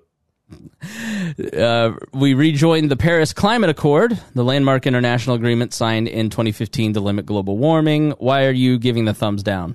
Boo, boo. Because, America's better than everywhere else on earth. Okay, well, that's a reason, I guess. Everyone sucks. And the only person that could probably, look down on anyone else is France, but they're bull crappers anyways. They already have nuclear power, so they're kind of like, haha, you guys need to get with the game and get your CO2 emissions down. Cool, can we have a nuclear power plant? No. Well, go F yourself, France. F yourself. Okay. An executive order on protecting public health and the environment and restoring science to tackle the climate crisis cancels the Keystone XL pipeline and directs agencies to review and reverse more than 100 Trump actions on the environment. The canceling of the Keystone Pipeline project puts a lot of people out of work, but on the flip side, it stops a digging project through indigenous land and a lot of eminent domain. So, yep. Don't want to get rid of those jobs, but at the same time, we're not for eminent domain as libertarians, are we, Harry?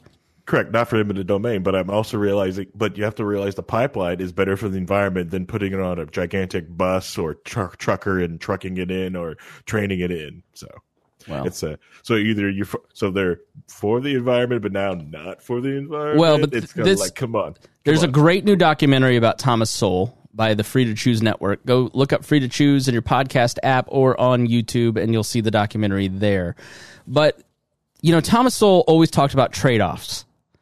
And the Keystone Pipeline is one of those things where, Obama wouldn't let it happen. You remember the Standing Rock face-offs around all this, back under Obama. And then Trump put it back in place, started the pipeline, and now he's canceling it. And this is a great example of why you don't do things through executive order. It can be canceled and it's flip-flopping. And I'm sure everybody who was in those 3,000 workers that would be laid off are going, I'll go work somewhere else, or I've got my resume out. But it's trade-offs, right? Because every action that the government takes isn't black or white always. It's trade-offs, and often you can't see the trade-offs. And so you can greenlight this project and you get the benefits of not having oil tanks and polluting the air as they drive up and down, the Mississippi. Or you have the trade-off of stealing people's land to not have that climate increase. What's the right answer? And that's what a lot of that's what institutions and what government are all about, is determining those trade-offs and coming to an agreement and mitigating the people who've had their rights taken. Mm-hmm. So I don't have an answer on it. I mean, I don't know enough about the Keystone Pipeline to give you a definitive answer. The more I read about it, I just think about Thomas Sowell's trade-offs and what's the right thing to do. And, if I were president, I would say my involvement is not the right thing to do. So, Equity. An executive order on advancing racial equity and support for underserved communities throughout the federal government rescinds the Trump administration's 1776 commission and directs agencies to review their actions to ensure racial equality. Now, here, listen. I've seen conservatives complaining, and here's stuff like this one, right? Mm-hmm, mm-hmm. Well, if it isn't the consequences of my own actions, if you didn't want any of this stuff to happen, then why was he governing by executive order? He had 200 and some executive orders, just like Barack Obama did. He came into the presidency with all three, the House, the Senate, and the presidency, and arguably got the third branch, the judicial branch. Mm-hmm. And then in 2020, he lost the presidency. And it's like when I see Republicans complaining about Biden and his executive orders, and especially something like this, that like just remove something that Trump proactively did via executive order. The federal government should not be involved in history and what is history or not. Just plain and simple, right? And his proactive action is being rescinded now. Right. Well, then you should have won the election.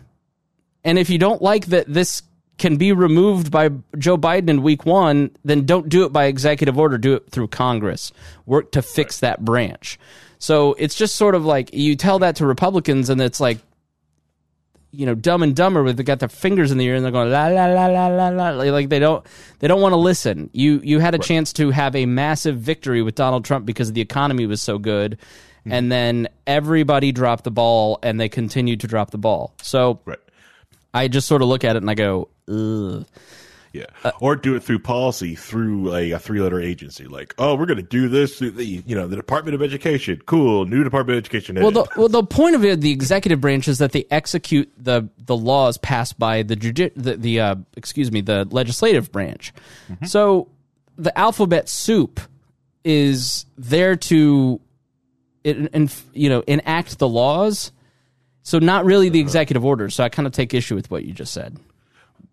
No, because I have a problem with that, because it usually depends on the head and how they want to enforce the rule. Like the ATF, it's just like, well, this is how we're going to enforce the rules today. This is how we're going to make up and do this today. Whoever's the head of the ATF, this is what they're going to do.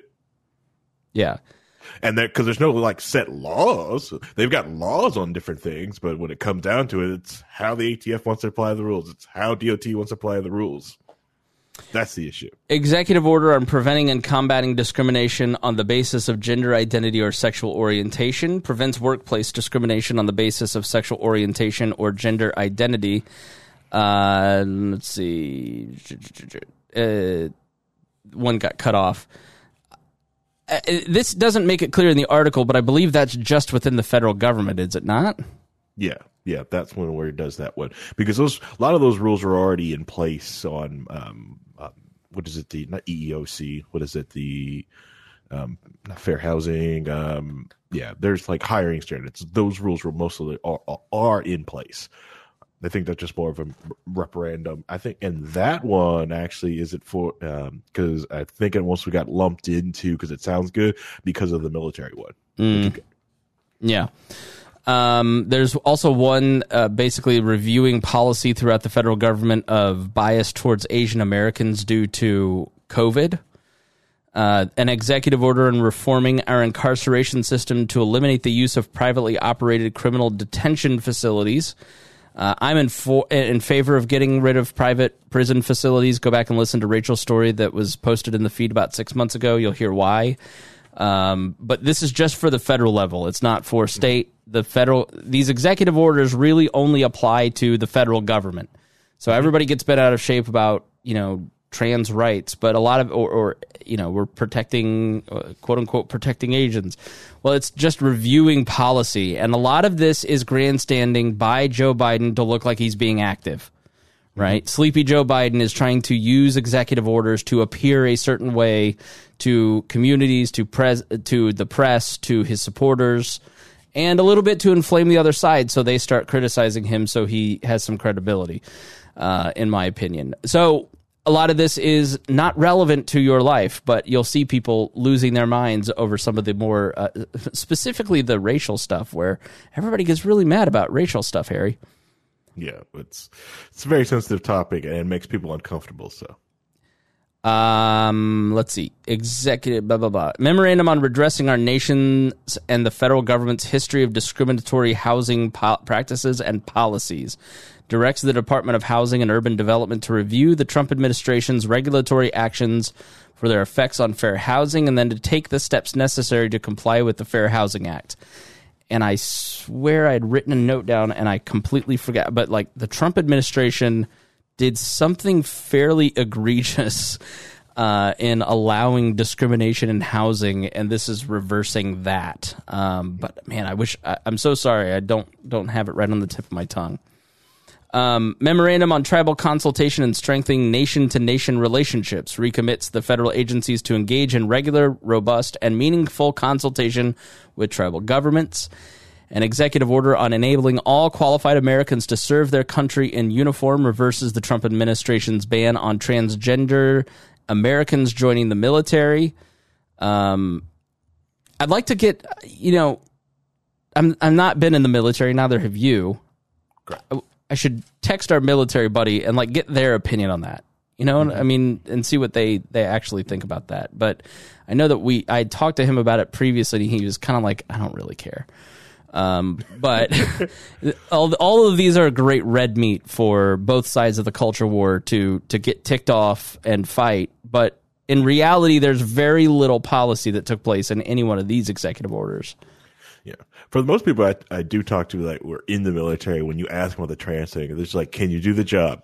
That's all that matters. Yeah, I wonder how many people. I mean, is that 50 people? Is that 10,000? Mm-hmm. What's the actual number? Percentage of trans people in the military, or just trans people, period? In the military. Yeah, it's probably going to be roughly 100 people at the most if you give them, especially if you just think about the percentage of the population which is trans, then you cut that again for people who actually go into active military or just the reserves. Yeah. The economy. Executive order on ensuring the future is made in all of America by all of America's workers, strengthens Buy American rules by closing loopholes and reducing waivers granted on federal purchases of domestic goods. So this is directing the federal government's purchasing to Buy American, to select American products first. Executive order on protecting the federal workforce. This restores collective bargaining power and worker protections for federal workers and lays the foundations for a $15 minimum wage. So basically the minimum wage for federal workers has been increased to $15. As head of the federal workforce, Joe Biden has every right to do that. As president, he is the boss of federal workers. But it is a bit of a Trojan horse for the $15 minimum wage, which we'll talk about next week, and restores collective bargaining power. Collective bargaining, Harry, is basically a group of government employees holding hostage taxpayers. Mm-hmm. And so the Trump administration was right to break that, and I don't like that it's been restored, but again, he won, and that's how it is. And, executive order on economic relief related to the COVID-19 pandemic calls for assistance to those who are struggling to buy food, missed out on stimulus checks, or are unemployed. I don't know a lot of details about that other than just what it says. Pausing federal student loan payments extends the existing pause on student loan payments and interest for Americans with federal student loans until at least September 30th. So you can just forget about paying your student loans. This is an extension of one of Donald Trump's executive orders, by the way. If I don't have a student loan, can I get that applied to a mortgage? Yeah. Extended eviction and foreclosure moratoriums. Extend the existing nationwide moratorium on evictions and foreclosures until at least March 31st. The problem with pausing student loan payments and telling people that they can't get evicted and they don't have to pay. Now, here's the shape of the crisis is that 1 in every 10, according to the Biden administration, 1 in every 4 renters and 1 in every 10 homeowners has missed at least one payment in 2020 for everything. And so there's obviously a huge issue with payment, but if you put a total moratorium on it for months and people don't pay, when you lift that, you have created a bubble. And so now you saw the story that if this didn't get signed, 9 million people would be out of a home so you just delayed the inevitable. So it makes people feel good that they are doing something, but in reality, they're giving people false hope because you will eventually be evicted if you don't pay. Mm-hmm. Anything else here? It's the reason why, some people, it's you have this extra house. Why have you not rented it out yet or sold it? It's I could sell it. I could easily sell it. I could probably make a lot of money selling it. Right, because you have 2 homes. You're very wealthy, right? Yeah, my goal is to rent it out. And since I know I get a renter and I can't evict them right now, it's like, wow, I'm not renting to nobody. I'd rather let that house sit empty, use it as a big storage unit right now. And that's what I've been doing, using the storage unit, buying pieces to buy another house, because I'm one of those awful people that are banking on, once the housing foreclosure happens, that I'm going to start buying up more properties. Yeah. That's why we're waiting to buy a house. There's rumor of a $15,000 tax credit, and there will be foreclosures at some point. Yep. COVID-19 executive orders, a proclamation on the suspension of entry as immigrants and non-immigrants of certain additional persons who pose a risk of transmitting coronavirus disease. So this reinstates COVID travel restrictions. So this is a Biden travel ban, by the way.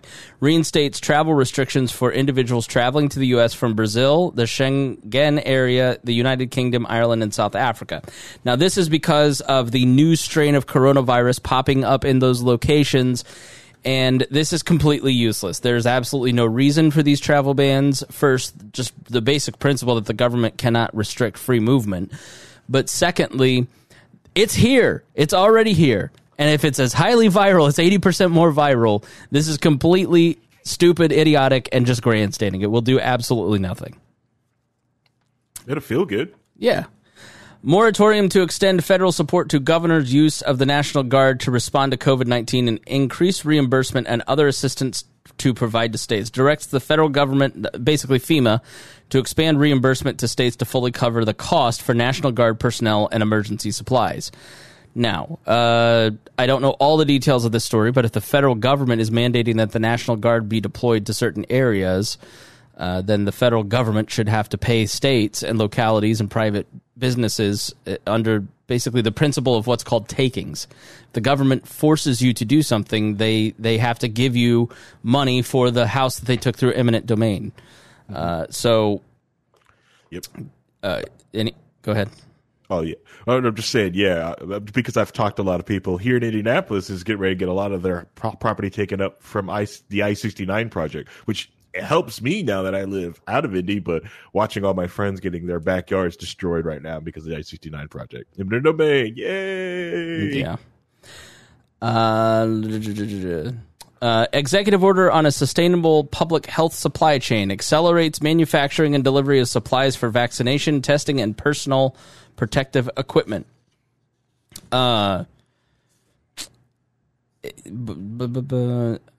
And to help expand testing capacity. I'm missing something here. Yeah, I like just do whatever you need to do to get out of the way to make sure the vaccine can get out there, that people can take it, that we can get the economy restarted. That like in Indiana, for instance, 200,000 people have been vaccinated so far. There's across the nation, vaccinations are well outpacing new cases, and we're seeing in Indiana a huge drop in cases. And by May, with the purchase by the federal government to get these vaccines purchased in the hands of every American, essentially, like that's the quickest way to get the economy restarted. So, whatever they can do to get out of the way and let us get back to normal, whatever that looks like, do it. That's not happening. They're going to get in the way. They're going to get in the way. That's what they do. But this particular one, I mean, it's very generic, so who knows what that means. Now, I know that so do you remember when he was, everybody was ticked off at Donald Trump for not enacting the National Production Act, essentially to get ventilators out, which basically means the federal government can come into GM and take over one of their manufacturing factories to make them manufacture, completely unnecessary. It was totally unnecessary a year ago. When we were in the midst of like the worst part of the crisis and nobody knew anything and nobody knew what was going on, and everybody just sort of went, it's just sort of unnecessary. Well, Joe Biden said it is necessary. We're going to use it. And so we obviously wholeheartedly oppose that, because if GM sees financial interest in making ventilators or producing PPE, I guess I don't understand the need. It's really like grandstanding. Like, I haven't seen any news. I follow the news super closely. I haven't seen anybody really saying like, hey, we're out of things like we were seeing 6-9 months ago.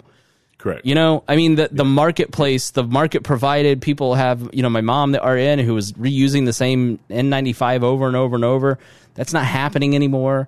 Like, PPE is still sparse, but how is centrally planning the rollout of N95 masks going to make that better, right? Financial incentive for N95 makers like 3M is a much better motivator than force.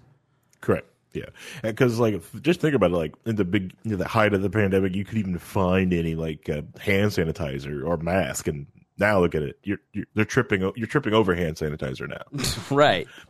And I'm going to miss hand sanitizer smelling like whiskey when it goes back to being like that perfumey off the cuff crap. I'm gonna really miss it smelling like whiskey. Well, did you hear the interview I did with Mary Ruhr on the non-aggression principle? That we talked about the FDA, and they were forcing all of these whiskey folks. They just stopped making it because the FDA came to all these distillers and said, you need to put this poison so people won't drink your sanitizer, because alcoholics drink hand sanitizer, or used to like, because they weren't allowed to buy booze for whatever reason. Their alcoholism. And so there's poison in hand sanitizer for that reason. So like prisoners, for instance, won't drink it. And so they were like, hey, you have to put this in here so people won't drink it.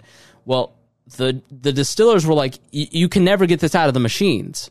Right. You completely shut down our business. And so they just stopped making hand sanitizers because of the FDA. Oof.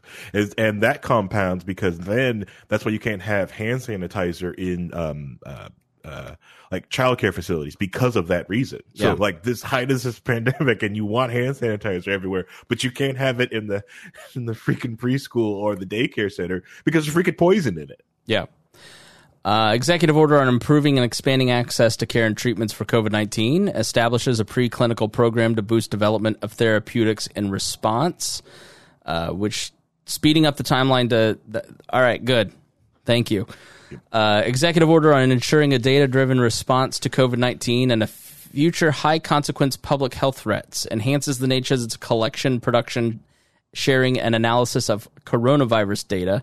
The Trump administration was absolutely horrible in trying to centralize the COVID data, take it away from the CDC, which had multiple reporting buckets, and a lot of the problems around reporting was the Trump administration trying to centralize a decentralized system and, quote unquote, make it better, meaning manipulate it to make Trump look better so he could get reelected. So this is a good one.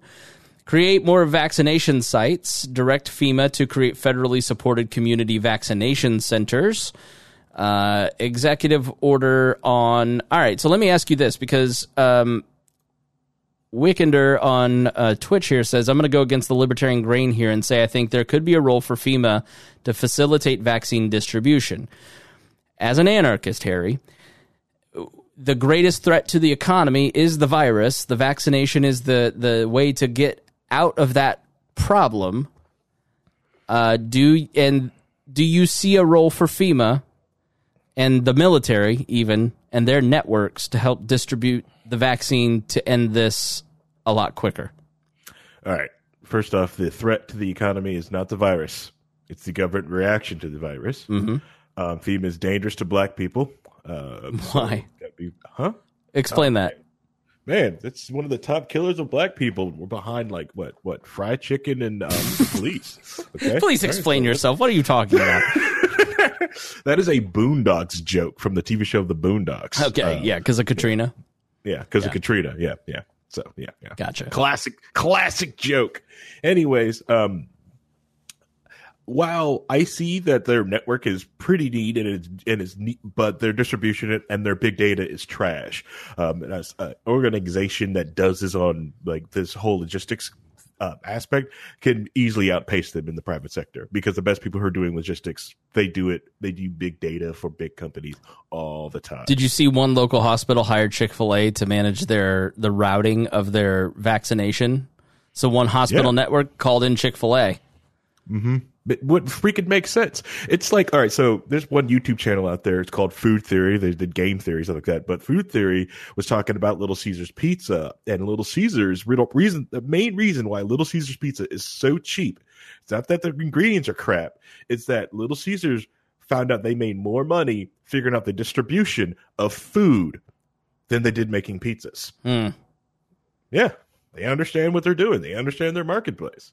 Okay, so like and they could process that data and transfer it all the time. It's why like Costco and Sam's Club have been, everything can move so cheaply, and that's why Amazon moved to that thing. Like, do we need to make these products or control the distribution so we can actually move these products around everywhere? Right. So instead of going to the FEMA and centralize, which has a terrible track record of, like you said, like of most things. Yep, hiring nepotism and right. Instead of Brownie, you're doing a heck of a job.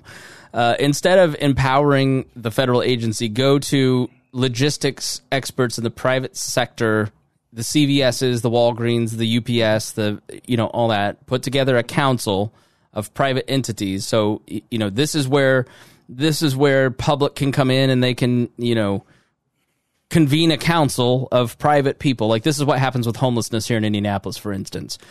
We don't have a public homeless shelter. We don't have a public homeless agency. We just have a public agency that helps network the various homeless organizations together and convenes an informational discussion, right? So something along those lines would be more effective in distributing the vaccine, in your opinion? Yes. Okay. It is even like if you had to send a package overnight to someone in a different state, who do you choose? You choose FedEx, UPS, right, or the USPS? I don't know about you, but I ordered a yoga towel in December, and I didn't get it to me till this week because I had to go to the post office and complain because the damn shipper. I had somebody mail me from downtown Indianapolis, which is 10 minutes north of me, 2 miles north of me, mailed me a check. It took 3 weeks to get here. I got yesterday from UPS an order from Amazon that I ordered that morning. I 2-day aired a laptop on Friday to a new employee in California, and he got it Sunday. Yeah. Okay, let me go back to my place so we can continue on. Executive order on supporting the reopening and continued operation of schools and early childhood education providers directs the DOE and HHS to provide guidance for safely reopening and operating schools, childcare providers, and institutions of higher education. Every local community has a health network that can take care of this for them. Like when COVID hit, Chick-fil-A called IU Health. They came in and helped them set up a system. Like, again, another one of these things where it looks like they're doing something for everybody's benefit, but it's just, it's political. Executive order on protecting worker and health safety calls on the Occupational Safety and Health Administration to release clear guidance on COVID-19 and to decide whether to establish emergency temporary standards and direct OSHA to enforce worker health and safety requirements. You want to talk about killing jobs? Go back and listen to our interview with Jeff Bennett, who runs a business in California, and hear how he is doing everything he possibly can to keep his workers and customers safe because he cares about his workers and customers. OSHA does not care and has arbitrary rules and regulations. They once shut down. I lost a day's worth of income when I did construction cleanup because they shut down the construction sites because to use any chemical on a construction site, you must have these sheets that detail what's in the chemical. Well, we didn't have one of those sheets for Dawn dish detergent, and so we just couldn't show up to work that day because OSHA was doing an inspection. And so, we're just going to see more of that. So OSHA is one of these agencies that everybody, it's like DCS, quite frankly. Everybody feels like something is being done because OSHA and DCS exist, but when you get them involved, they don't help, and they make everything more complicated, and nothing is solved, and nobody's safer. It's the companies themselves, their bottom line, and the insurance that they buy that actually keeps people safe. I had lunch with a guy who worked for OSHA once, and I said basically that to his face, and he was just like, "You were so wrong. I don't believe you. Blah blah blah. There's this. There's that." Got a message from him about a month ago going, "Yeah, I quit. You're exactly right." Executive order on promoting COVID-19 safety in domestic and international travel. Okay. Requires mask wearing in airports and on certain modes of transportation. That was already being done, please. Executive order on ensuring equitable pandemic response and recovery creates a COVID-19 health equity task force to help ensure an equitable pandemic response and recovery. Okay. Another blue ribbon panel. I mean, you know, no offense to Joe Biden, who seems like his heart may be in the right place with this. But Harry, as a man of color, I'm guessing when Tuskegee-ass old federal government comes along and tells you what's safe and not safe, you're skeptical. Oh, completely skeptical. Right. like I'm not an anti-vaxxer, but something like deep inside me just said, I'm good. I'm not doing first round. Let me just go through a lot more people lighter than me before I take this. And you are not going to be persuaded by a federal bureaucrat. You're going to be persuaded by somebody probably in your community, your family, a trusted expert, somebody locally. Correct. Yeah. I make sure my doctor and my other doctor checks it out, make sure it's okay, and then I'm going to make sure I give it to the expendable sister first, see how she reacts, and then I'll probably take it after. And I'm not, like I said, I'm not an anti-vaxxer, even though I did make sure on my daughter's birthday, because she got marked down as white, so she gets the good vaccines when she goes to the hospital. But Decreta Bell, our good buddy on Twitch, says Native women agree. this is sorry, it's just. You're not like, hey, flu vaccine's okay. The vaccines are great. I even can, like, I've sat there and my limited knowledge of biochemistry, I can get it. I like, this seems awesome. But something deep inside me goes, ooh, not first round. Yeah. National Security Directive on the United States global leadership and to strengthen the international COVID response and advance global health security and biological preparedness. It's a presidential directive to restore America's leadership. Well, that's going to probably take a little bit more work than just an executive order, buddy. Executive order on protecting the federal workforce and requiring mask wearing. And so you'll hear, his promise was we're gonna wear masks. Well, he's requiring the federal workforce, which I imagine was already wearing masks, unless they worked at the White House, to wear masks, so he can then say he fulfilled a campaign promise. Mm-hmm. Okay. Letter to His Excellency Antonio Gutierrez, which puts it stops the withdrawal from the World Health Organization, with Fauci becoming the head of the delegation to WHO. Did you see that Fauci is the highest federal worker? He makes highest paid. Yeah, he makes like $4 million a year. Yeah. It just shows you like where his bread is buttered. And everyone's like, but it's the WHO. Yeah. Remember when the WHO was like burning us? It's like I understand the knowledge base of the WHO, but I would say like, cool, WHO, we can be on board, but let's meet in Taipei, Taiwan. Okay, let's discuss this. Right. And I need you to say where you're going. Yeah, on camera. Biden's worried about restoring the credibility of the United States to these global institutions, but honestly, the World Health Organization, their track record with China a year ago. Mm-hmm. Y'all need to restore some credibility with us. Correct. I mean, it's Dr. Fauci. I don't know if you heard the interview with the Daily with him or read the interview where he was talking about the death threats that he's gotten and like the powder that showed up in his office, and he opened this letter and the powder hit him in the face, and his daughter and wife are in the room and they all like panicked and which is egregious and you shouldn't do that. Here's the thing about Fauci. Like, I followed the double masking thing because you keep seeing the whole, like, now it's triple masking. Oh, you're going to have to wear the whole box on your face. Mm-hmm. Here's the origin of that story, right? So it starts with a couple people, like the poet and Pete Buttigieg, wearing two masks at the inauguration. And so somebody, asks, hey, I saw them wearing two masks. What do you think of that, Dr. Fauci? And he kind of always off the cuff goes, well, I'm sure that's more effective. You're getting double layer. And then like because Fauci said it, the journalists, you know, at BuzzFeed and all these other places, like, well, now we have to wear triple masks. We have to, like, they like really push it. Like, I always find like the response to Fauci on both sides is so overblown because he'll kind of say things off the cuff and give his opinion on it and be open and just like, instead of political, he's just like, yeah, I guess that could probably be the case. And then like you tune into right-wing Twitter 5 minutes later, it's like, he's going to enslave you with double mask and you're going to get anal swabs. And then you turn on, you know, the left-wing journalist and it's St. Fauci today said that we all must. And he never said anything like, you know, it's common sense that if you wear 2 masks, it's far more effective. You know, and then he, like, he'd just straight up be disrespectful to Donald Trump's face. And then he did it to Joe Biden this week, too. Like, you know, he'd always, well, I don't think that's true. And people would apparently just be furious with him in the Trump administration when he would counteract. And then he did it this week to Joe Biden where they said something. And he's like, I don't think, it was the, it was the straight up lie from the Biden administration that there was zero COVID vaccination plans.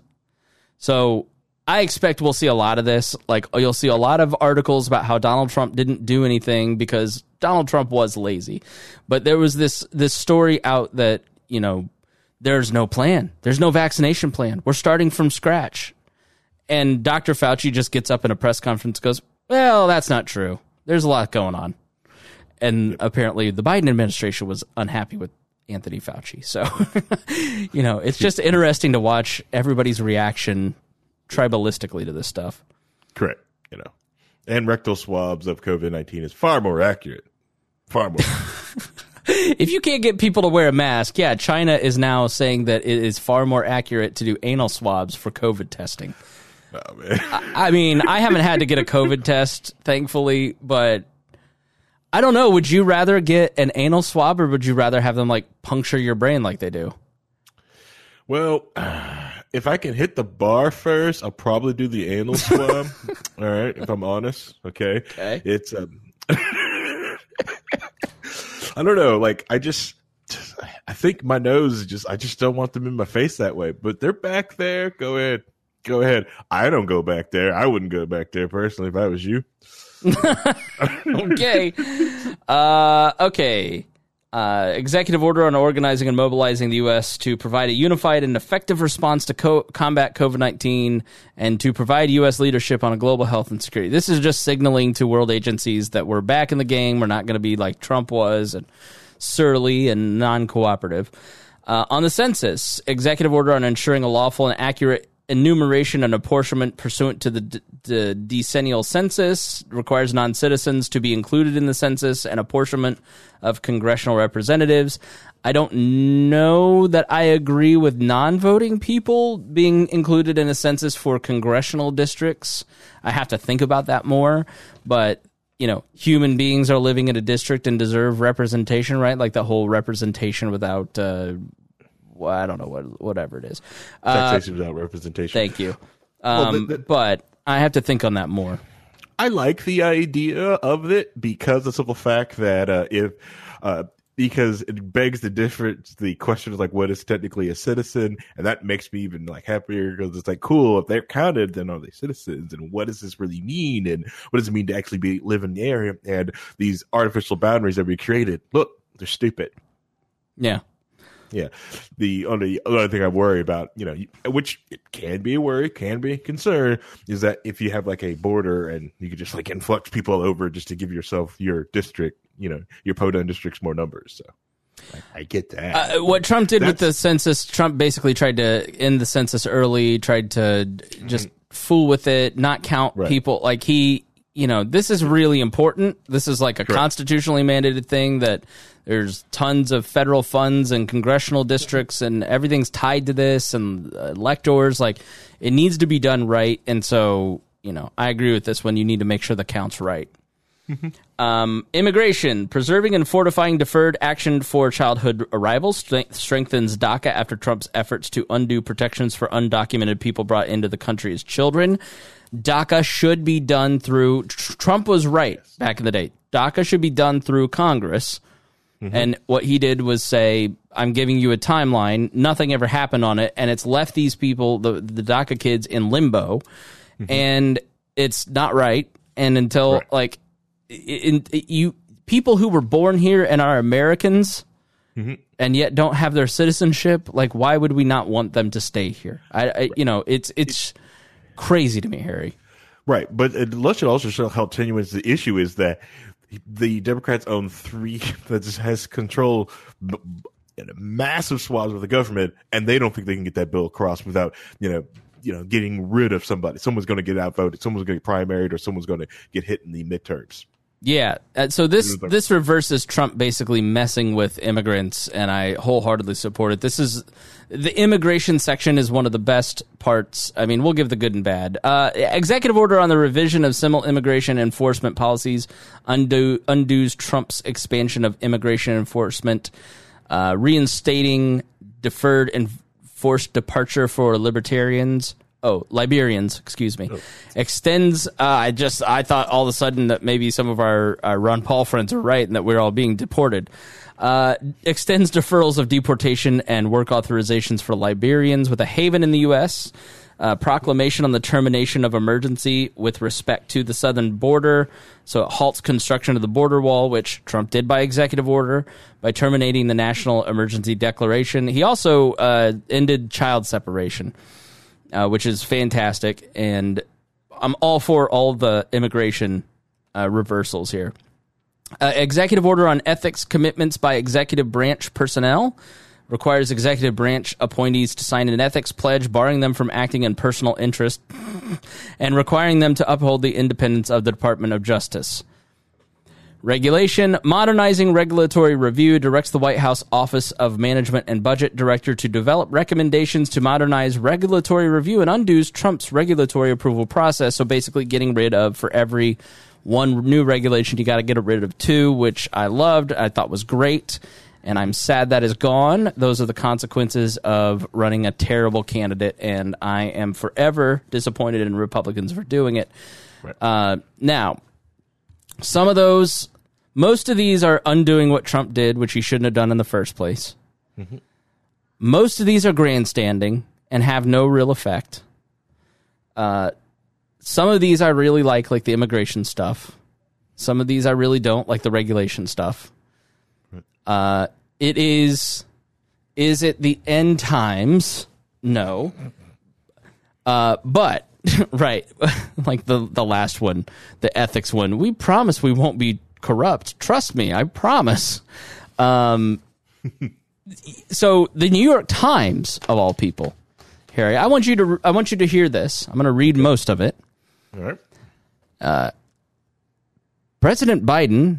Now, again, this is the editorial board of the New York Times. President Biden is moving aggressively to turn the page on the Trump era. A week into his presidency, Mr. Biden has issued a raft of executive orders and other actions. Already, he has committed to rejoining the Paris Climate Change Agreement, ended the Muslim travel ban, canceled the permit for the Keystone XL pipeline, rescinded funding for and halted construction on the wall on the southern border, reaffirmed DACA, mandated mask wearing on federal grounds, moved to end federal government's reliance on private prisons, reversed the ban on transgender military service, and called for agency assessments aimed at advancing racial equity, just to name a few. The coming days will bring more such action. These moves are being met with cheers by Democrats and others eager to see the legacy of Donald Trump's presidency dismantled post-haste. Republicans, meanwhile, are grumbling about presidential overreaching and accusing Mr. Biden of betraying his pledge to seek unity. Okay. That's the dumbest one of them all. Like, when I see a Republican, unity, just shut up. Like, you're talking about him not being a uniting figure from people who have no credibility left. Like, Chip Roy called for an investigation into AOC because she said to Ted Cruz on Twitter that he tried to kill her on January 6th. I'm sorry, Chip Roy, but your demand for an investigation of her for bad conduct only works if you have credibility. And you have lost all credibility as a party. Like, the Republican Party's credibility is at the lowest point I've ever seen it. So again, like these calls of unity, it's like, dude, you guys have been the most disuniting. The MAGA crowd is so disuniting. Like, whenever you use that, it's just as a punchline, it's just people roll your eyes at you. I want you to know that. In other words, things are going the same way they often do in Washington. There's sort of a tribalism when it comes to the use of executive orders, observes John Hudak, a senior fellow in governance studies at the Brookings Institution. Not that John Hudak, I asked, but they did go to college together, weirdly. When your party's in the White House, it's the greatest thing on earth. When your party's out, it's undemocratic. It's basically Satan's pen, John writes. But this is no way to make law, the New York Times continues. A polarized, narrowly divided Congress may offer Mr. Biden little choice but to employ executive actions or see his entire agenda held hostage. Those directives, however, are a flawed substitute for legislation. They are intended to provide guidance to the government and need to work within the discretion granted the executive by existing law or the Constitution. Executive orders do not create new law, the Times continues. Though executive orders carry the force of law, and they are not meant to serve as an end run around the will of Congress. By design, such actions are more limited in what they can achieve than legislation, and presidents who overreach invite intervention by the courts, like we saw with the travel ban. Mm-hmm. But legal limitations are not only, or perhaps the biggest point of concern. Executive actions are far more ephemeral and easily discarded than legislation, which can set us up on a whipsaw effect as each president scrambles to undo the work of his predecessor. Just as Mr. Trump set about reversing the policies of Obama's directives as possible, Mr. Biden is now working to reverse many of Mr. Trump's reversals. With executive orders, there is always another presidential election just a few years off, threatening to upend everything.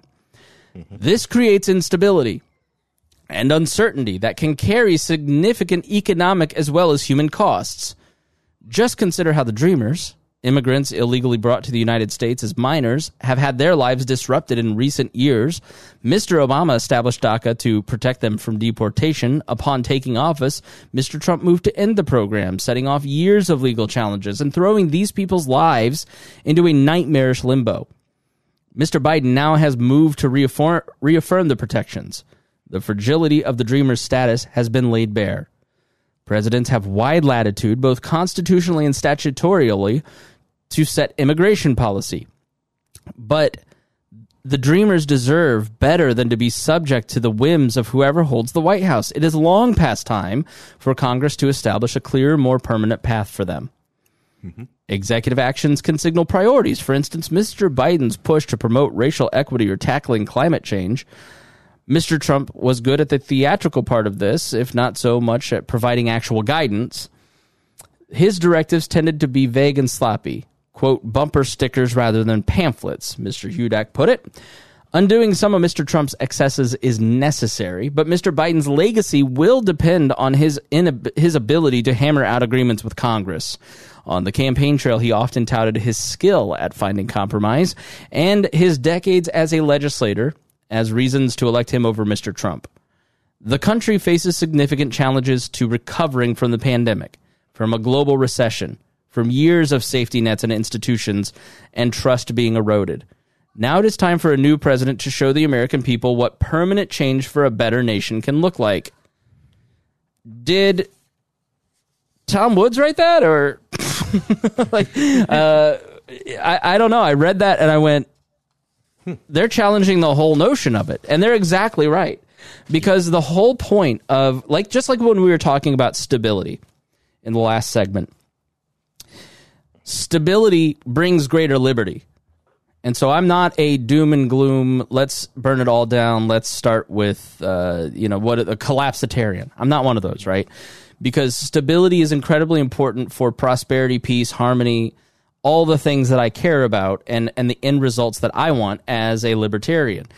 And governing by the pen and the phone does not create that stability. It does not create predictability, which is incredibly necessary for people to live out their lives as they need to live out their lives, right? Like the whole point of libertarianism is for people to find their meaning in life. And so you cannot allow the government to constantly interfere and intervene in people's lives, because that prevents them from finding happiness, right? Like, that's the whole point of the Black Lives Matter movement, for instance. Policing is intervening in our ability to live as free citizens, and it needs to stop. It's the whole point of the lockdown protest last year. You're intervening in our ability to run our businesses and live our lives as we see fit, and to protect our customers on our own, right? Like, it's the government intervening in people's rights. Self-government. Thank you, Facebook user. The whole American system is set up for people to have a predictable, stable government that gets out of the way, that lets them self-govern. And executive orders and the whipsaw effect that this creates is absolutely unacceptable, and the practice must be ended. And so another book that I'll recommend is The Cult of the Presidency. Make sure you check that out, because it's and there's also a great book by the Mises Institute called Reassessing the Presidency. And they talk a lot about the growth of the presidency and why it is a bad thing for liberty and a bad thing for government, and executive orders play a role in that. Wrap up on this, Harry. What are your thoughts? Is the reason why all these executive orders are getting done right now. He's expending a lot of political capital, and he's got a lot of cover right now to get this done. Doing this next year or 2 years from now, no, not so much. I think he would get flayed in the media after like this, and would seem as almost like dictatorial powers. So, which it is, and that's so right now. Just and making sure it's all salt and peppered with the it's like, well, reversing Trump and giving him the cover to do all this. Yeah. And you're absolutely right. Like, it's the Dreamers don't deserve. Human beings shouldn't be political footballs. They are humans. They have rights.